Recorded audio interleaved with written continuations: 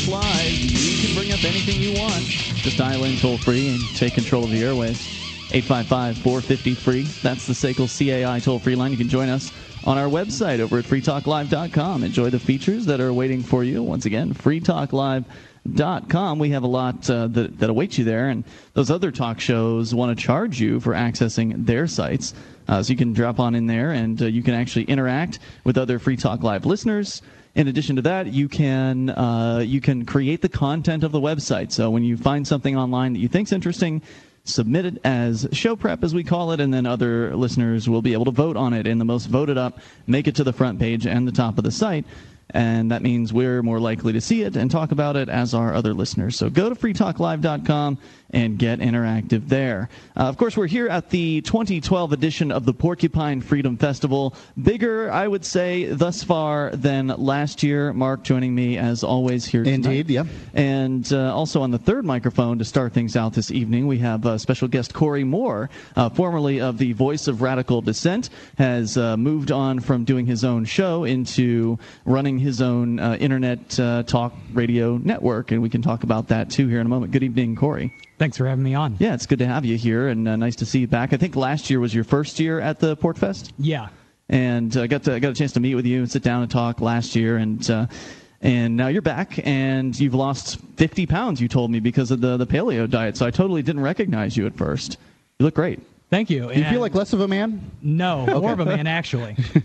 Yeah, it must be nice. I mean, it's just, I can't even imagine what it's like to feel that difference. Just I know, getting up in the morning is probably just factor number one, just easier to get out of bed, that sort of thing. Mm-hmm. But what's your impression of this year's PorcFest compared to last year? Well, last year I didn't show up until Wednesday night, so this is actually would have been the first night I would have been here. I see. But so far I got here Monday morning, and I was just surprised at how many people were already here. It seems like it's going to be a lot bigger this year. I hear Rogers sold out the entire campground. Doesn't look like that's the case. We talked to Crosby from Rogers last night. That it's a true statement that the campground has sold out, but the RV sites have not. So as far as the entire property of Rogers, there are several sites still available.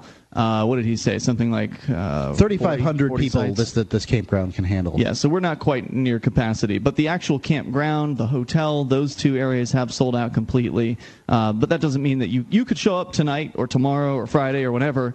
You can show up, you can still get an RV site even if you don't have an RV. So if all you got's a tent and a car, you can still park it on the RV site and essentially use that as your camping site. So no, the entire park is not sold out, but the campground technically is the actual areas designated for camping. But lots of people here this year, and like you said, you would have just shown up here last year. Do you feel like there are more people here now at this point in time than there were when you showed up last year? It seems like it. Yeah. Maybe a couple hundred more. Yeah, we'll get the official numbers here at some point. And our number, by the way, the phone number here, if you want to take control of the airwaves, is 855-450-FREE. That's 1-855-450-3733. So tell me more about what you're up to, because you were running Ron Paul Radio, and what inspired that? Because it's something that was done in 2008, but that wasn't you, right? No, I was just trying to look for something I could do. My local activism scene was okay, but I didn't really have a lot of money at the time to really donate or do much of anything. And I do know internet radio a bit. I've done a lot of research. I've worked with you guys. So, I thought that I would give it a bit of a, attempt to do it.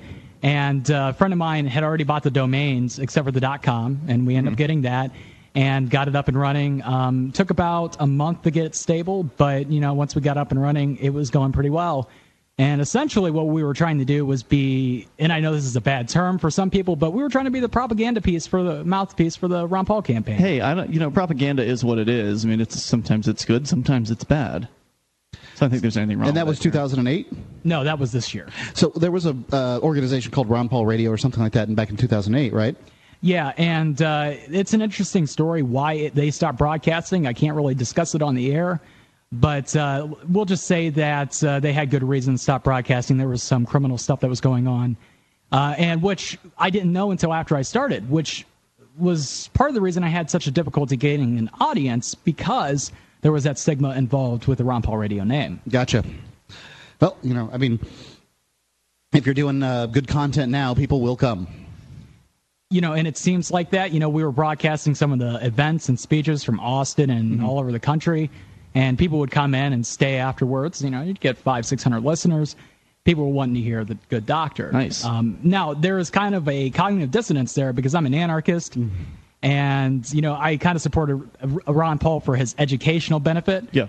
But then I have all these hosts on my network who are, I don't want anarchist? Yeah, true believers almost. And I don't mean like that Ron in a Paul, negative way. True believers, you mean? Yeah. I see. And that's been something that, like an internal battle almost, dealing with. So how have you dealt with that? I mean, what does that mean? I just feel that the cost benefit of it was more benefiting the movement than it wasn't. Even with people that really believe he's going to win. And I'm sorry if there's anyone out here that thinks Ron Paul's still going to win. I'm going to tell you right now, he's not going to happen. It's not going to happen. So like 0% chance or like 1% or like what do you think? I would give it a 10% chance because we do have the stealth delegates coming in to Tampa. But then, these are when you say stealth delegates, what does that mean? The stealth delegates are the individuals who were pledged to another candidate, and they're going to break RNC Rule 34, which is supposed to bind you to a candidate and vote for Ron Paul. I think that's a great strategy, and I hope more people will adopt that particular strategy because it was some lawyer for the RNC that declared that people don't have to vote for whom they're bound, so they can vote. So it's confusing right now. Who knows what the rule really means? Because there's all kinds of talk out there. So if it's just a rule, and how do you know how to follow the rules if people are telling you two different sets of information? Absolutely. And, there actually have been some really cool projects going on recently teaching the delegates. There's this website, I think it's ronpaultribune.com, and they're actually doing mock not elections, but conventions, and teaching the delegates the process and Robert's rules. So we're going to have a strong set of delegates. They're estimating between 500 and 700 going to the convention. It's a possibility. It's not a very likely possibility, but it is. I'd give it 10-15%. Nobody is as knowledgeable about this Republican nominating process as these Ron Paul guys are. I mean, I've tried my best to understand it, and it is very complicated and just absolutely frustrating, especially when you're dealing with the old school Republican guys, the old guard that are trying all these kinds of dirty tricks to keep things the status quo and disqualify as many Ron Paul people from even coming to state conventions and, turn the microphones off, turn around, ignore them, shut them out, harass them with the police, arrest them. Breaking their own rules like they did in Louisiana. I mean, they just had the completely, I don't know, call it illegal, but just against the rules. It's ridiculous. But these Ron Paul guys are so dedicated that they keep dealing with this crap and they keep showing up. And in many cases, outnumbering the Romney people. And I don't know. I don't suffer from any delusion that Ron Paul's going to win, but I sure do think it's going to be an interesting convention. And who knows what? Just judging by what these Ron Paul guys have done at the state conventions, having all of them convene, or a significant portion of all these guys that went to all the different state conventions are going to convene in one place. It could be a real show. I mean, I'm looking forward to it. Yeah, I think it's going to be a really interesting convention. Possibly, even for the people that don't follow politics, it might be more fun from the Jerry Springer aspect. You just don't know what's going to happen. Absolutely. Last time Adam Kokesh showed up and he got arrested waving a sign, but there's going to be thousands or hundreds of Adam Kokesh types there, which will be great. Yeah, I would think that at this point there's going to be so many people converging on Tampa that I can't even imagine how they intend to deal with that. It's interesting, and certainly looking forward to hearing more about it. Are you going, by the way, Corey, or are you going to stay back in Ohio? Yeah, I can't go. My job, but I would like to go. And there's actually going to be PorcFest right before that, which is going to be right down the street, and we're going to be covering that on ronpaulradio.com. That's where basically the Ron Paul guys are going to throw their own 3-day-long festival or something like that, with music and vendors. It's like a little PorcFest, I guess, down in Florida. It sounds like a lot of fun. Corey Moore from ronpaulradio.com. Yes. Thanks for stopping in tonight. Always appreciate it. 855-450-FREE. That's the SACL CAI toll-free line. We're here live from the 2012 edition of the Porcupine Freedom Festival. We'll tell you more about what's going on at PorcFest because it's still not too late for you to get here and enjoy the festivities. We're just about halfway through, so there's plenty more PorcFest to go. It's Free Talk Live. There's a legendary piece of equipment in the radio world. It's the CC Radio 2. It has the best AM reception, bar none, thanks to their twin-coil ferrite AM antenna. It also has stellar FM reception, plus ham and weather. I recently got one. It's the nicest radio I've ever owned. If you're not familiar with the C. Crane Company, their products are lauded for their quality by experts the world over. I highly endorse the C. Crane Company. Get the CC Radio 2 at ccrane.com. CCRANE.com.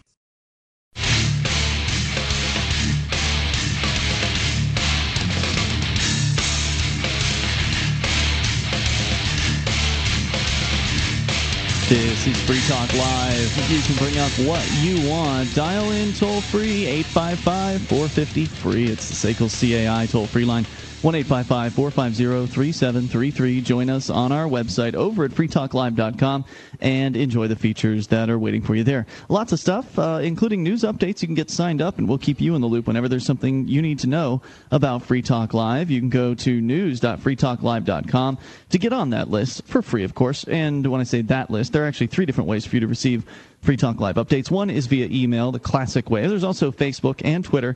So go to news.freetalklive.com to get signed up. That's news.freetalklive.com. If you're looking for precious metals, you can go to gold.freetalklive.com. It's, we've teamed up with Midas Resources to bring you some of the best prices you're going to be able to find on the internet for gold and silver.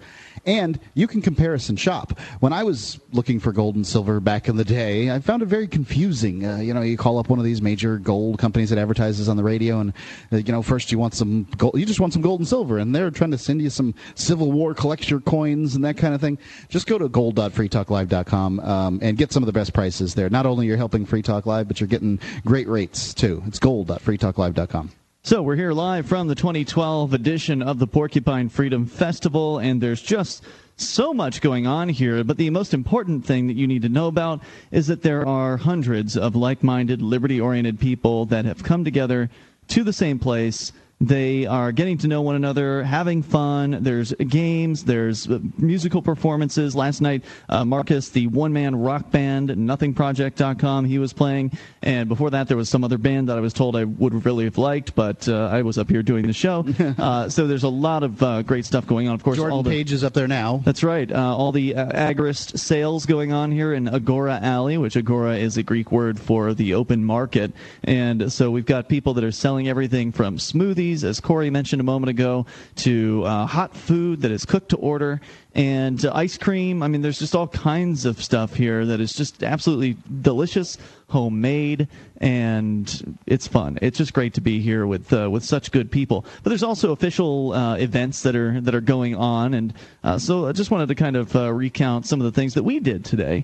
Mark, you're here with your wife and son and dog, and so naturally the family activities are an attraction for you. Of course, there's a playground here, which is, I'm sure, a lot of fun for Jack. Well, the playground, what makes playgrounds fun isn't the equipment, but the kids. And, yes. There are a lot of kids here. And there are. They're it's very interesting how well behaved they are. And I'm just, I'm impressed with the activities on the playground. When my son Jack went to the merry-go-round, he just kind of wandered off to the merry-go-round, and there were like 9 kids on there. And I just Aren't they outlawing those things? I don't know. I'd like to tell my story.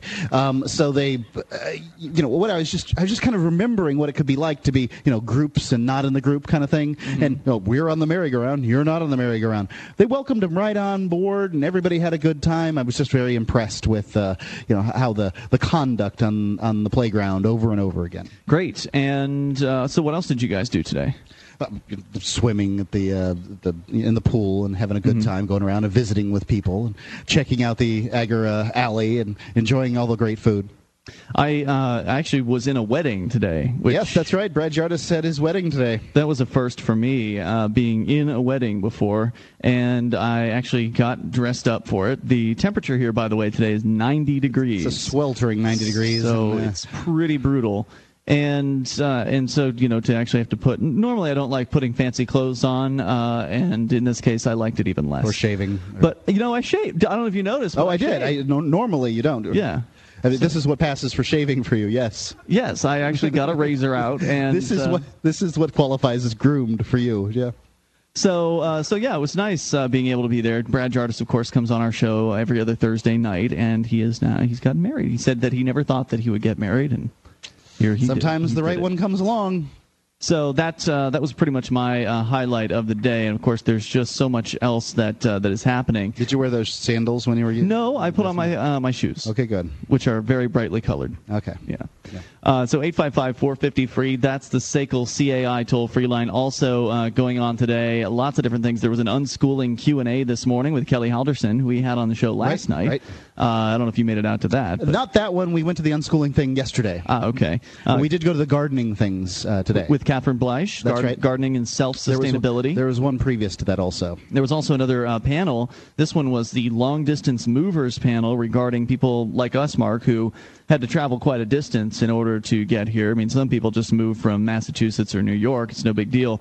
But, if you're coming from California, it's a bit of a, you got to think of some things before you hit the road, and there's some important factors that you need to be considering before you make the move to New Hampshire. And, of course, that's what this is all about. It's about encouraging people, showing them what the community of Liberty lovers is like, what it's like when you get together with other people of like mind, and then encouraging those people to make the move. So you can be around these folks all the time, all year long. Now, we've actually got somebody on the third microphone with us here tonight. TSA George is back in the studio, and this is because the other day when you were on with us, after you'd actually walked out of the studio and left, there was another guy that called in, I think an XM listener who'd called in from on the road, and he was calling you out, basically. You wanted to respond to You ought to be ashamed to be working for the TSA. Yeah, I get that a lot from a lot of liberty-minded people. Yeah. And I've got no love for the TSA, mind you. Neither do I.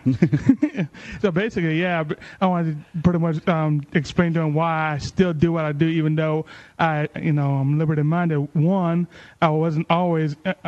I was a TSA agent before I discovered Free Talk Live, before I discovered Liberty. I've been with TSA since the beginning. I'm coming up on my 10th year, so right there. And after listening to you guys, I discovered more Liberty things. Now, as to why do I stay? Well, 13 people whose lives I prevented from being ruined over a certain plant that they happen to have in their bag, going to the checkpoint right there, and I didn't rat them out. That's pretty amazing. And I think we'd speculated to that extent or something similar last night, but it's interesting to hear you actually say that. I would have thought you'd been concerned about the boss hearing you say something like that on the air. I mean, is it possible that somebody from the TSA is listening and they're going to look you up and say, hey, you're not doing your job? Yeah, I'm a concern right there. But technically, they never gave me any official training on that stuff. So technically, there's no way for me to legally know what said plant is supposed to, look and smell like and all the other stuff without me having to admit it to breaking the law. Right. It's just an admission of guilt by knowing what it looks like. So basically, if somebody's got a plant in their pocket, you don't know what that is. Exactly. They don't. Gotcha. I'm paid to stop terrorists. I'm not paid to stop hippies. So that's why. So yeah, like I said, I wanted to answer that, and then also tell about one more thing I forgot to mention while I was in Thailand. I had to run in with the police over there. Wait, where? In Thailand. When I was in Thailand. Oh, okay. Yeah, apparently, even though it's not enforced, they have a helmet law there that over half the people don't follow. Mm-hmm. But this one cop pulled me aside, and I was like, right there, why your helmet? In very broken English, and it's like, I'm like, we're supposed to have a helmet on? I was like, yeah. It's like, I give you a license right there. And he took my license, and it said you can get this back once you pay the 500 baht fine, which when you adjust to U.S. currency, that's about $15.85, which is nothing. So you just peeled that off and gave it to him? Yeah. First, he made me. You pay him right there? Eventually. Let's talk about it. It's just a bribe. First, I had to run back to my hotel, get my helmet. Then I had to look for this police station for a receipt. After looking for that, I couldn't find it, so I went back, told him, look, here's my helmet. I couldn't find it. Here's the 500 baht. Can I have my license back? And he was like, okay, whatever. Nice. There was like no permanent record or nothing. I wish you could bribe cops easier here in the States. Yeah, I wish it only cost $16. Hey, thanks, TSA George. Appreciate hearing from you here. And, of course, we'll keep talking to other interesting folks as the evening goes on, as we're live from the MineThings.com is a fun online game that pits you against people around the world to mine for scarce resources. Do business in a capitalist economy with virtually mined gold, tax-free. You could be a trader doing business between cities, a pirate lying in wait for hapless traders, a guard capturing pirates, or one of 9 other professions. It doesn't require a big-time commitment. Your mining robots work whether you're logged in or not. It costs nothing to play, but you can buy bonuses. They even accept bitcoins. Go to MineThings.com. Use coupon code FTL. Double your mining speed. It's free. MineThings.com.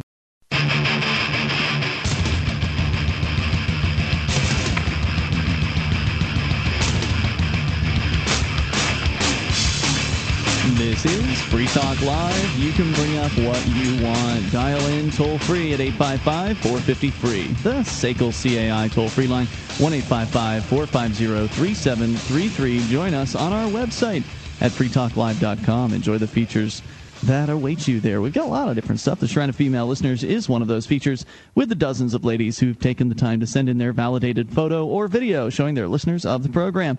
Go to shrine.freetalklive.com. You can see that, and if you're a lady listener, you can get details on how to become part of the Shrine. Once again, shrine.freetalklive.com. Here at the Porcupine Freedom Festival, I've seen a lot of bumper stickers on cars. People who are excited about the liberty message are excited enough to put a sticker on their car and try to, propagate that message to, probably thousands of people a month, and for fractions of a penny a piece. When you consider that stickers over there at libertystickers.com are, $3-4, you can get that message out to lots of different people. Also, they do bulk sales. They'll create custom stickers for you. Go check them out. It's libertystickers.com. All right, so we're here live from the 2012 edition of the Porcupine Freedom Festival. It's always a pleasure to be here among so many great people, and thanks to everybody who came in for our studio audience tonight. Definitely appreciate you guys taking the time out, because there's obviously a lot from which to choose here at PorcFest, and we're glad that you're here. Our number again is 855-450-FREE, and if you aren't here in person, you can still be on the air with us simply by calling in and taking control of the airwaves. Now, we've actually got another special guest here on our third microphone tonight, and she is one of the ladies behind her own radio program, which is available online at, I believe it's sexliesanarchy.com. Oh, let me turn your mic on. That might help. Kelly is with us. Good evening. Good. Thanks for having me. So you said it is sexliesanarchy.com. It's sexliesanarchy.com, yes. We're also on Facebook, iTunes, and Twitter. Excellent. And y'all been doing the show for over a year? Yeah, actually, PorcFest marks sort of our 1-year anniversary. Congratulations. Yeah, right before we came last year, we released our first 5 episodes. Did I hear you say something like you pulled the first couple episodes off your archive? Just I said I was going to. I haven't gotten around to it yet. Yes. Okay. Folks, go get them and record them. Yeah. The audio quality was really bad, and I'm a little embarrassed. So they're going to go soon. It's all practice. I mean, Free Talk Live had 2 years worth of episodes, 4 years worth of episodes prior to 2006, but we only really make the 2006 on available. Because it's kind of practice. Well, no, I don't think that's why. I think that 2006 on is available because that's when we started on our old podcast host. Okay. And they started archiving them at that point. But tell me about Sex, Lies, and Anarchy. What's that all about? We're another libertarian podcast because, of but course, not just there aren't enough of them. Right, not just any libertarian podcast. One hosted by 3 women, which, is pretty rare. That's right. I'm Kelly, also Candy and Antigone, and our show is where liberty gets personal. And what we like to do on our show is we don't really like to talk about current events or politicians that much. Mm-hmm. We figure there are enough libertarian shows that do that. We're more interested in kind of the social side of libertarianism and how our philosophy affects our lives, our relationships, and things like that. All right, so I think one of the big questions that needs to be answered, and it's been answered before, but I'd like to hear your answer on this, is why aren't there more women in the liberty movement? We actually I know you get this all the time, I'm sure. We did, and in fact, it was probably about 6 months ago that we did an episode where we addressed that. Mm-hmm. We explored maybe some of the reasons why, and if I could give maybe one answer of why I think there are fewer women, it's because women haven't been recruited. I mean, libertarianism, people who aren't libertarians often think, okay, there are a bunch of, guys in the woods, gunslingers, people who, don't want to interact with other people, who don't care about children, and that's just not true. I think the message of liberty needs to be maybe packaged in a way that's going to be genuine and real and true, but appeals to things that women more traditionally care about more than men do. My wife said, this is the first PorcFest I've really enjoyed this time. And I think what it is there's just a lot more women here, and there's a lot more events for women and families. It was set up by Sharon Osbourne and Jason Osbourne, but Sharon had a real focus on trying to get things that women would be interested in. There's several gardening events, several unschooling and homeschooling events, and so that gives families something to go to and be interested in and that kind of thing. Well, that is something that I think is the case with the Liberty Movement, specifically here, the Free State Project portion of it, is that the women that are participating are a higher percentage within the Free State Project community than in my experience, for instance, with like the Libertarian Party. Now, have you experienced something similar like that? What's your history? Where do you come from before New Hampshire? Yeah, I've lived in New Hampshire for 4 years. I moved from Utah, and I really can't say one way or another if there are more women per libertarian here in New Hampshire, because I didn't know a whole lot of libertarians in Utah at all. But I will say, of all of them that I knew, they were all dudes. I can tell you that was my experience was the Libertarian Party down in Florida. There was one woman that was at any given meeting, and the supermajority were men. I actually recently went to the Libertarian Party meeting here in New Hampshire for the first time. They were having a nominating convention, and as I was driving up, I said to the guy that I was going with, I said, I'm going to bet no more than 10% women at this meeting. And I was right. It was 23 people at the meeting. 2 of them were female.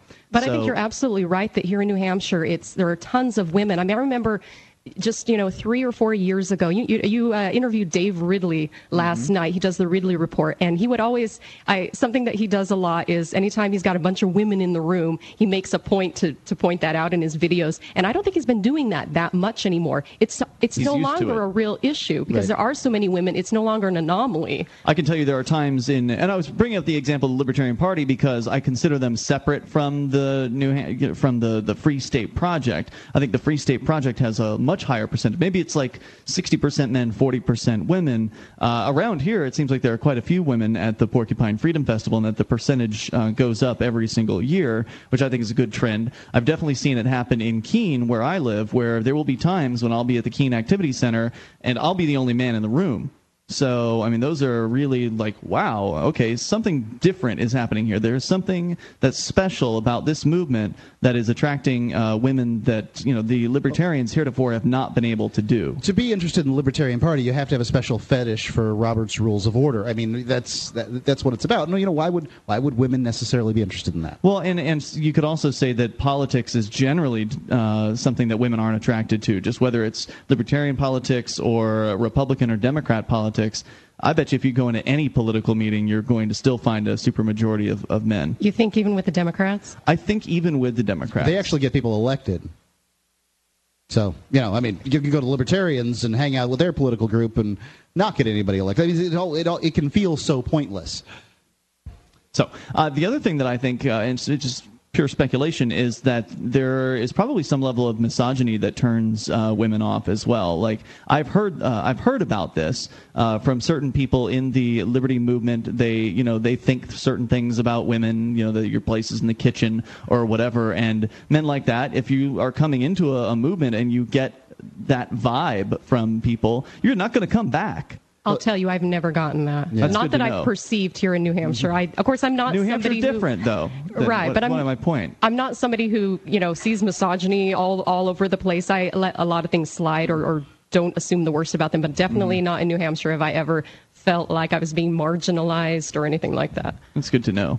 So tell me what's next for Sex, Lies, Anarchy. You guys are producing once a week. We have been producing once a week, and here's the thing, though. We kind of want our summer off a little bit. So really? We're going to be, I guess I'm announcing it on Free Talk Live now, but we're going to be going to a 2-week, releasing every 2 weeks for the next couple of months because we do time off. I don't know how you guys do it every single night, but we can't even do it once a week. We did get paid for years, though, Mark. We did this show for free for a number of years. We did 4 or 5 years. I'll admit, we were doing it 6 nights a week. We were doing it 6 nights a week for free for that time. I'm sorry to hear that. I'm glad to get at least you're going to continue on because one of the things that tends to afflict liberty-oriented, internet-based shows is it's a hobby for a lot of people where they jump in and then they jump out, which is why I told you guys that I needed you to be on for 6 months straight before I put you on LRN.FM, but you're on now, and it's good to have you. We are, and thanks so much for putting us on, and thanks for having me on, guys. SexLiesAnarchy.com. Check out Kelly and friends on that show. It's good stuff, and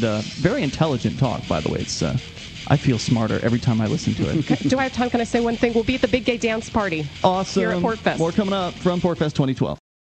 Get 18,000 radio stations from around the world, Pandora, Opio, Live 365, and MP3 tunes. With C. Crane's CC Wi-Fi Internet Radio. It's great in any room of the house. You can listen to your favorite station stream from back home, whether it's another state or another country. Play Free Talk Live's live streams, LRN.FM, or your favorite stations. If you're not familiar with the C. Crane Company, their products are the best. Get the CC Wi-Fi Internet Radio at ccrane.com, CCRANE.com.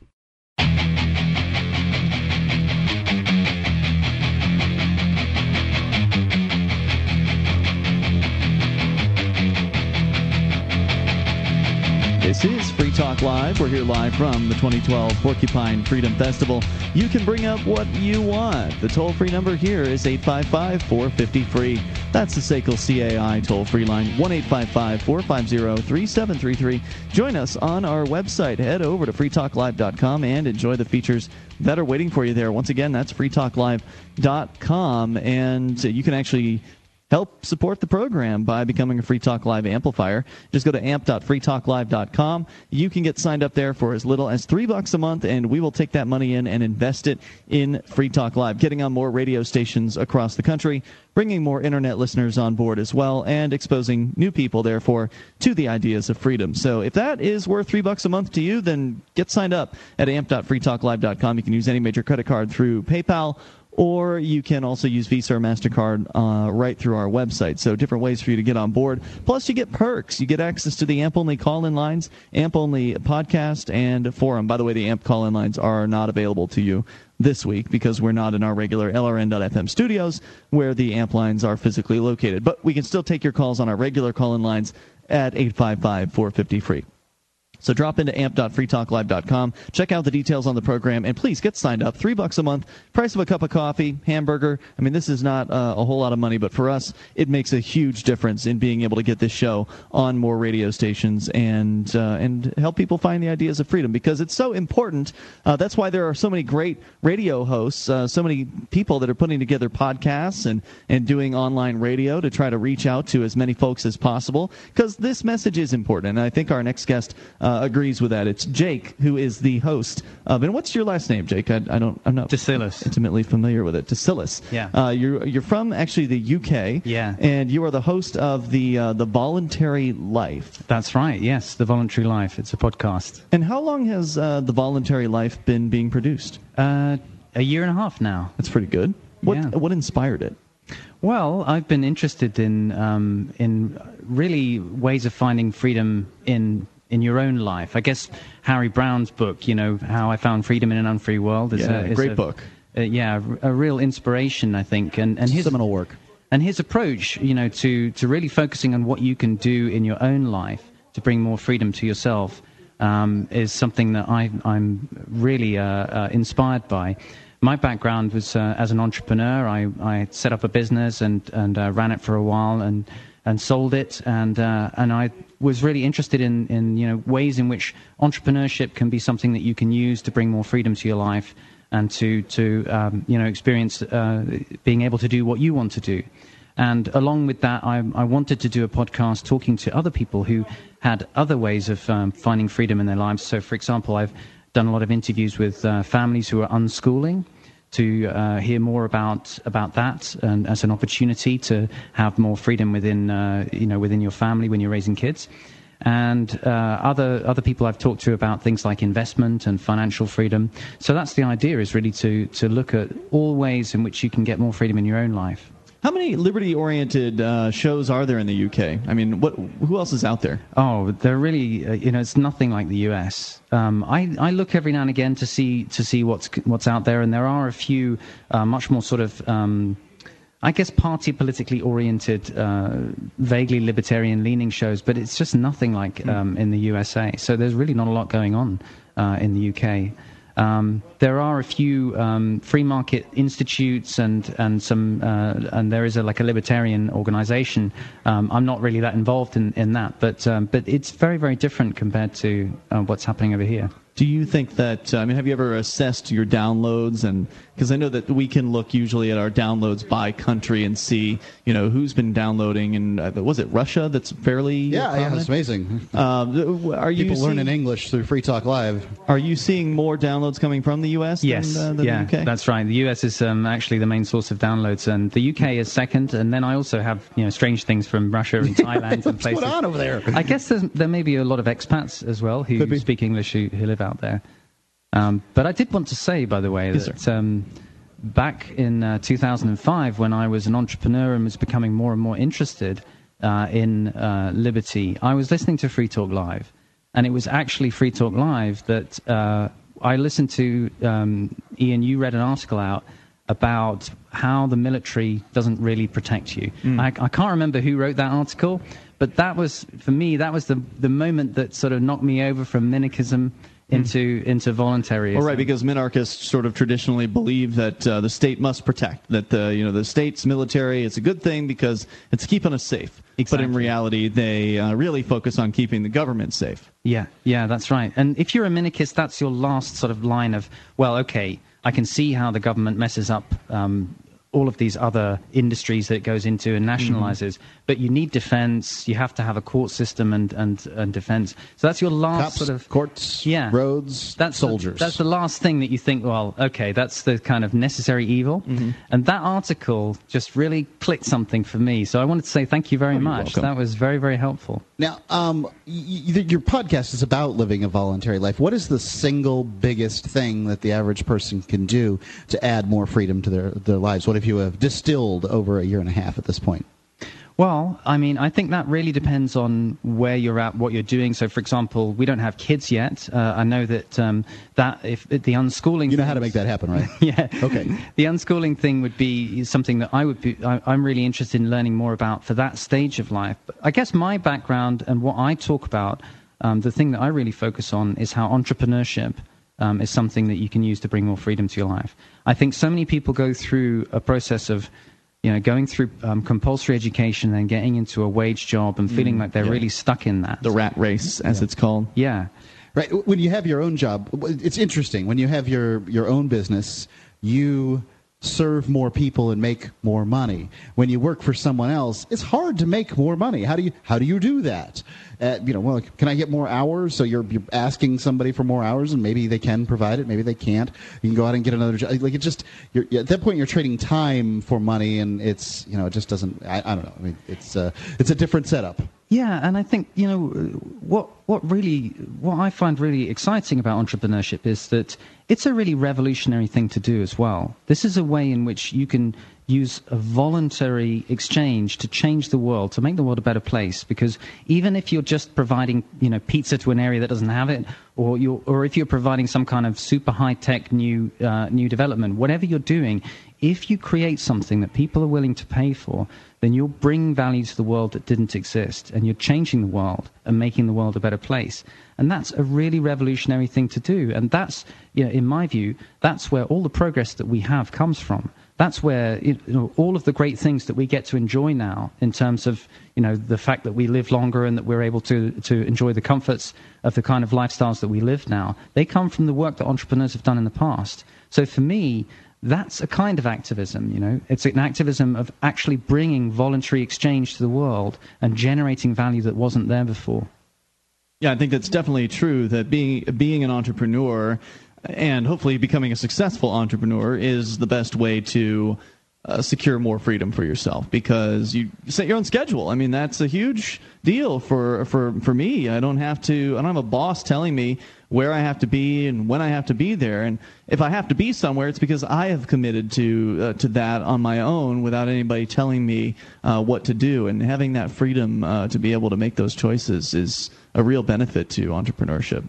Yeah, and it gives you the opportunity to live with the consequences of your decisions, to actually have the freedom to, decide, I'm really going to go for it and try and make something that hasn't existed before. As you say, that brings you freedom because you have the opportunity to work for yourself and to make money, and to try and get more financial freedom for yourself. But you also bring freedom to other people, because everything that you're doing is voluntary. So if they're willing to pay for it, then they're getting value on a voluntary basis. So that's like voluntarism in action.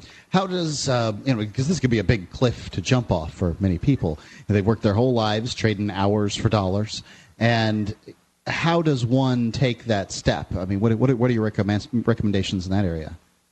Well, I think I was talking about this yesterday with Brett because we were talking about sort of his School Sucks podcast and the whole compulsory education thing.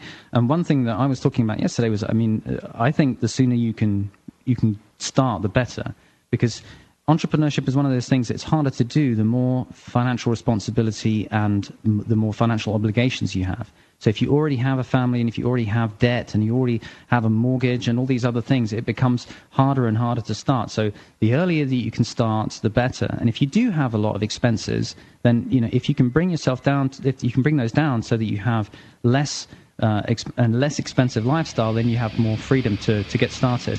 There are other things that we can talk about that too, but that's one of the main. What's your website? TheVoluntaryLife.com. TheVoluntaryLife.com, and that's where you can go for Voluntary. For more of Jake? Yes, Jake. Thanks for stopping in, Jake. Appreciate you being here, and welcome to PorcFest. First time, right? Yes. Porcupine Freedom Festival 2012 edition. We continue broadcasting live here in moments. We'll take your calls about what you want at 855-450-FREE.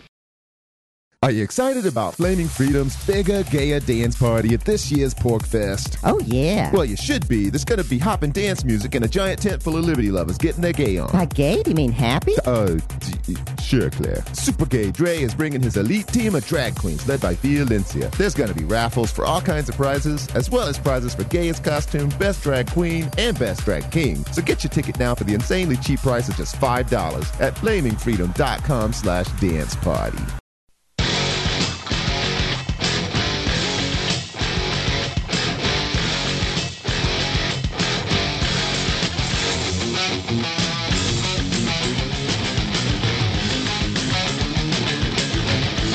This is Free Talk Live. We're here live from the 2012 edition of the Porcupine Freedom Festival at Rogers Campground in the beautiful White Mountains of New Hampshire. We're here in the LRN.FM media room where a number of different radio programs are being produced all day long, and I'm proud to be a part of this. It's just so much fun to be here with other like-minded, liberty-oriented people, and there's just so much happening. We're only halfway through this thing. By the time the show's over tonight, we'll just about be at the halfway point. It started up on Monday. It's going all the way through Sunday at noon. So still plenty of time for you to get up here. Maybe you happen to be in New England already this week. Make a detour. Get up to the Porcupine Freedom Festival. It's in the northern part of New Hampshire, but it's worth the drive because you'll be with other people who actually get it when it comes to what freedom is. So once again, go to porcfest.com, PORCFEST.com, and that's where you can learn more about this event. We can tell you more about some of the events or the panel discussions and such, things that were going on today. But we want to go to you and your thoughts. Mike is on the line listening in Arizona. Mike, you're on Free Talk Live, and I believe you are an XM listener to America's Talk. Hey, Mike. Hey, I think I might have told them the wrong channel. It's 166 I listen on, but anyway, that is America's Talk. Go ahead. Yeah, it was really neat to hear Formula 4409. I credit him with waking me up many years ago, watching his videos and teaching me just through the interaction he was having with the police that it's okay to stand up for your rights and to say no and I don't comply. And I also think that if it wasn't for the work he did with camera fraud, we'd still have speed cameras in Arizona. So I just want to start out with that. Now, by the way, the work you're talking about is you're referring to Shelton, the guy from the 4409 YouTube channel. He was on with us last night here at PorcFest. But he and some other people, I believe, were involved in some interesting protests down there in the Phoenix area where, as what you're referencing, the camera fraud situation, where they've got these, I think they are speeding cameras that they dressed up as Santa. Well, I don't know who it was that dressed up, but people who probably Shelton knows dressed up as Santa Claus, and they went up to these speed cameras, got out a stepladder, and put huge boxes like presents, big Christmas present boxes over the top of the speed cameras, and they made video of it, and it is hilarious. So, would recommend people check that out if they haven't seen that yet. So, I'm glad you enjoyed that interview. Yeah, I did, and I always hope I run into him at a gas station sometimes so I can shake his hand. In my mind, he's got folk hero status, kind of like you guys do.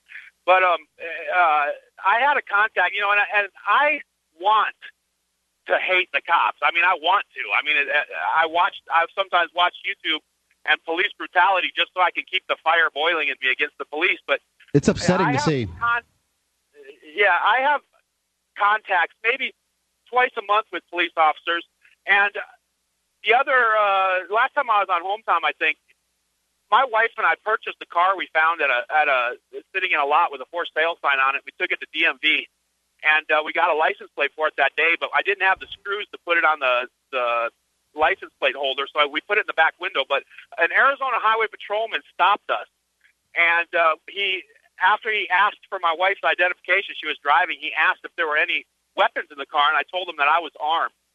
And he asked me where the weapon was, and I told him it was on my hip. And he acted like such a professional.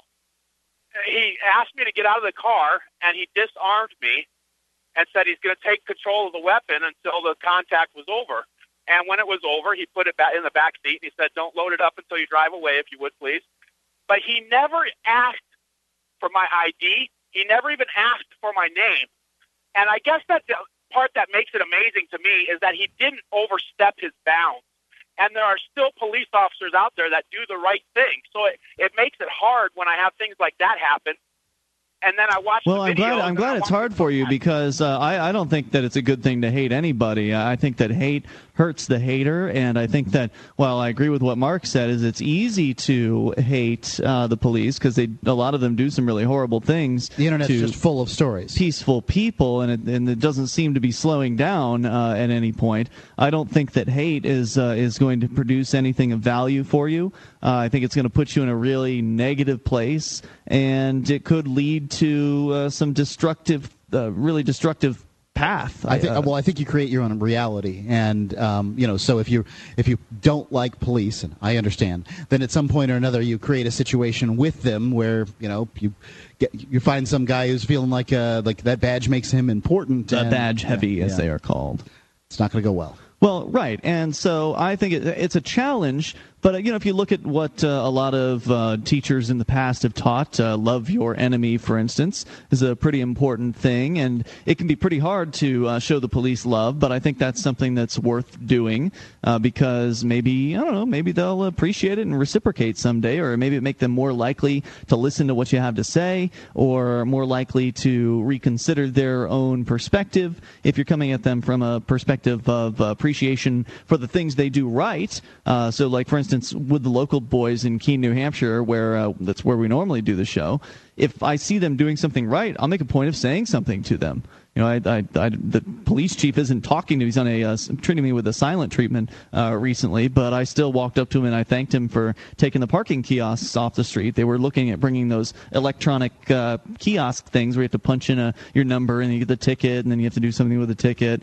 They were trying that out, and there was a lot of backlash against it, and they made the right choice of, instead of cramming it down everybody's throat, they pulled them off the streets. And so I took a moment to thank him for doing the right thing in that case. So I think the more positive reinforcement that we can give them, and I think it's also I think that's valuable, but I think it is also valuable to critique them, let them know when we don't appreciate what they're doing. Hey, that's not right. You shouldn't do that. That's not how you treat a peaceful person. That's not how you should treat your neighbors. So I think it's okay to hold them accountable for what they do. I think it's okay to record what they do and show the world what they do, but don't do it from a point of hate. But I don't think it's cool to take a man's sidearm off while you're having an interaction with him. I mean, imagine for a second if you tried to take his look. Hey. If one of us has to be disarmed, then why don't both of us have to be disarmed? Why couldn't you go behind him, take his sidearm out, put it in the back seat of his car, and tell him not to load it up until you leave? Well, clearly there are two classes of men. Clearly, yeah. If one man can stand you up outside of your car, pull your gun out, put it in the back seat, and make you feel good about it, they're clearly two different classes of people. No doubt. Mike, your thoughts? I completely understand what you're saying, and hate is probably the wrong word. I dislike a lot of the things that they do. And now that thing about being disarmed, I think that has to do with conditioning people to comply. Now, it's sort of the kind of a deal where in exchange for being allowed to carry concealed without a permit, I did, however, finally, in the mail, my wife told me last week that my concealed carry permit arrived.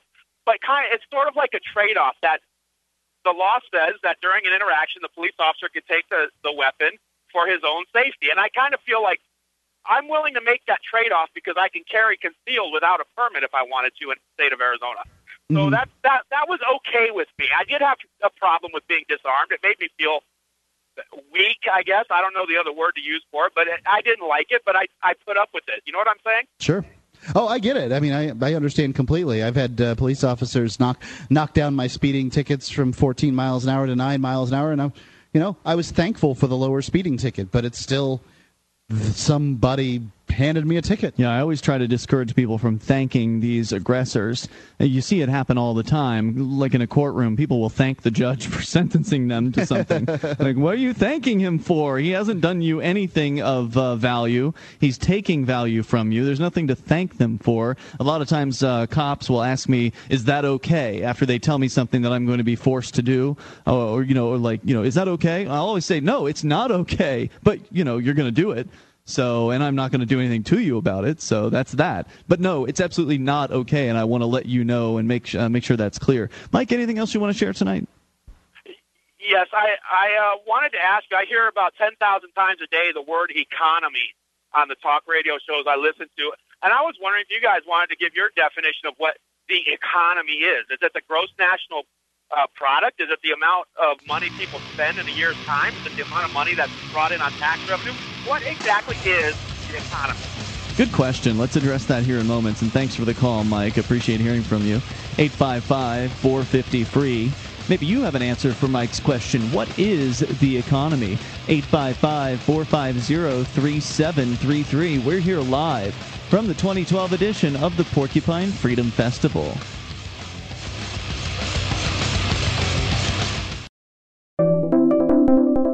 Tired of that same old government-free baklava from Madrick?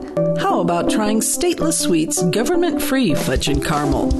Stateless Sweets are made with real ingredients and prepared fresh for delivery to your home.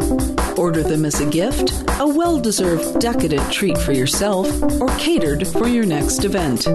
Go to statelesssweets.com. That's statelesssweets.com.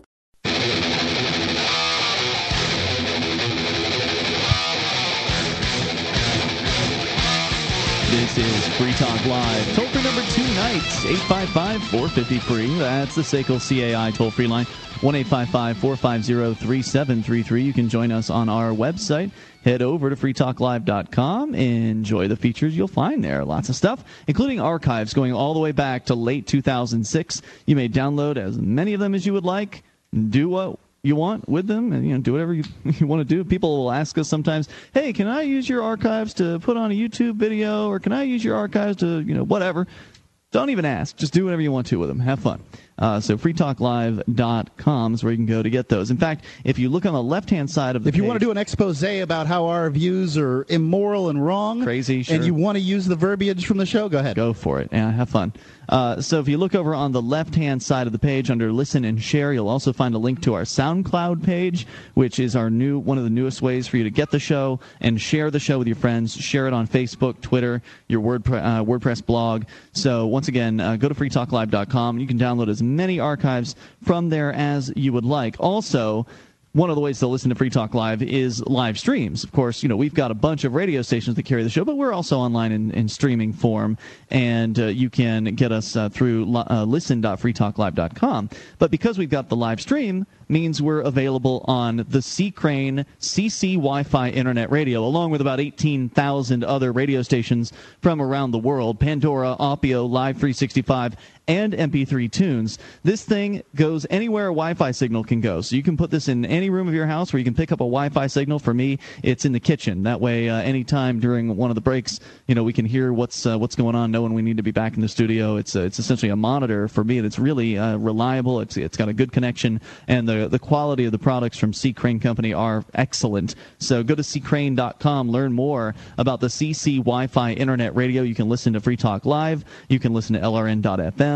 And pretty much anything else that streams on the internet. Yeah, there's 18,000 radio stations out there. Yeah, there's more than you can possibly listen to on the C-Crane CC Wi-Fi internet radio. I mean, how long would it take you to actually listen to all 18,000 radio stations? Probably a lifetime. I don't know. Do you speak Urdu? They're from all around the world, Indeed. so you don't have to be able to speak it to listen to it. So go to ccrane.com, CCRANE.com. As we continue here live from the Porcupine Freedom Festival, we're going to bring in a special guest host on the program. Normally we just have guests on Free Talk Live at PorcFest, but tonight we are going to have a special guest host. Well, there's so many talented radio personalities running around here, and there are things to do, and you want to do something, right? Well, I've been invited to host the karaoke event. Last year I kind of came down after the show and took over the event from the person who was doing it at that time, and was asked to do the whole thing this time around. So Ben Stone from the Bad Quaker podcast was gracious enough to be willing to step up and kind of sit in for the remainder of Free Talk Live, and then the two of you will be hosting together here for the last half of the show. Two Quakers doing Free Talk Live. So good evening, Ben. Welcome to the program. Thanks for having me on. Well, it's a pleasure to have you here, and to my knowledge, this is your first time at PorcFest. It is, yeah. So welcome aboard, and from where are you coming? It's western central Ohio, so between Cincinnati, Dayton area. And for folks that don't know, the Bad Quaker podcast is something you do on a pretty regular basis. You know, of all the Liberty podcasts out there, yours is probably produced the most often. As far as, I mean, obviously, Free Talk Live, we've got a podcast of our show every single day. But as far as people that are just producing podcast-only programs, you're not live on radio. You're doing a show for podcast. You're doing it almost every day. I try to do 5 a week. A lot of times things interrupt that, and I get 2, 3, 4. But what do you think? Now, I've listened to a few of your shows, but I wouldn't call myself an expert to be able to sum it up. How would you describe your show to other people? A lot of random rambling, disassociated things that just pop into my head. But well, I wouldn't call it rambling. I mean, you seem to have a point whenever you're talking, and you usually are really brilliant about what it is you have to say. Right. I found a big focus on history. I try to, yeah. And I try to focus as much as possible on the zero aggression principle and how it applies to the things that are happening around us on a daily basis, and how we can interact with that ourselves in dealing with other people and in dealing with the government as well. Now folks can go to badquaker.com to listen to the Bad Quaker podcast. I will be the good Quaker tonight. You guys can you guys can get into that here in a moment, but I want to make sure we can get to the phone calls here. But first, why don't you answer the question of the last caller, and that is, how do you define economy? I think there's two very distinctly different ways to define economy. One way is the traditional way that a lot of the people in mainstream media and the people in the government talk about the economy. They want to talk about numbers. They want to talk about, gross national product. Traditional metrics. Exactly. And it's all extremely confusing, and I believe it's confusing intentionally. You'd think that they would. I mean, there are words to describe the things that they are describing that don't. That mean things to people. Yeah. So you could use meaningful words, or you can choose to use words that aren't meaningful. You can say M0, and people don't know that that's the amount of money in circulation. You can say M1, or whatever. You can use these these abbreviated terms or whatever in order to confuse people. And I think that there's to some extent, it's in order to segment themselves from others. I think the true definition of economy, though, is human action. It's what people do, the choices they make, the decisions they make, how they interact with one another. How does that differ from the marketplace? I think the market is the practical outworking of that. It can be because the market doesn't necessarily mean something on Wall Street. The market is any time humans interact with one another on a voluntary basis. Let's go to you and your thoughts. Let's get Ken on the line here in New York. You're on Free Talk Live, Ken, with Ian, Mark, and Ben. How you guys doing tonight? Hey, Ken, what's on your mind? Is his name Ben, your guest? Correct. Ben. Yeah, I think you just hit the nail on the head. I don't know if you've read Mises. That's pretty much what he explained it as. I mean, you said it human action, so it makes you think you did. Correct. But to me, the economy is just me doing business with other people and them doing business with me. Well, isn't that the... Oh, go ahead. I'm sorry. Like again, it sounds very similar to the marketplace, the economy being sort of the accumulation of all of people out there doing business with one another. That seems to be equivalent to the market. Whether it's a free market or not is another question. But the market is also the aggregate of everybody's transactions, of what it is they're offering, what it is they're buying, all of that. So it seems almost to be a synonym. Yes, but it's not the market. The term market isn't used within the the sort of economics world. No, it certainly isn't. Ken, other thoughts? I think the reason there's such a distinction is based upon perception of value and what actually is valuable. I think most people with the free market bent would say all exchanges are subjective value. So you can't just say plug this number in because that's what it's worth. All you can say is if an exchange happened, each people values what they received greater than what they gave up. And you can't do math when you're working with figures like that. So I think people in the mainstream brush that aside just as an inconvenience. Ken, thanks for sharing your thoughts. Appreciate hearing from you. 855-450-FREE is the SACL CAI toll-free line. More Free Talk Live to continue here in moments, live from the 2012 edition of the Porcupine Freedom Festival. Get over to PorcFest.com, P-O-R-C, like porcupine, PorcFest.com to learn more about this excellent event. More Free Talk Live in moments with Mark and Ben Stone joining us here from the Bad Quaker podcast. This is Free Talk Live. Do you ever have connectivity problems due to poor Wi-Fi reception? I have an amazing solution for you. C. Crane's Super USB Wi-Fi Antenna 3. It can provide connectivity for up to a mile. We're using it at my house, and I can't describe it as anything but stunning. This antenna will change your life. If you're not familiar with the C. Crane Company, their products are the best. I highly endorse the C. Crane Company. Get your Super USB Wi-Fi antenna at ccrane.com. CCRANE.com.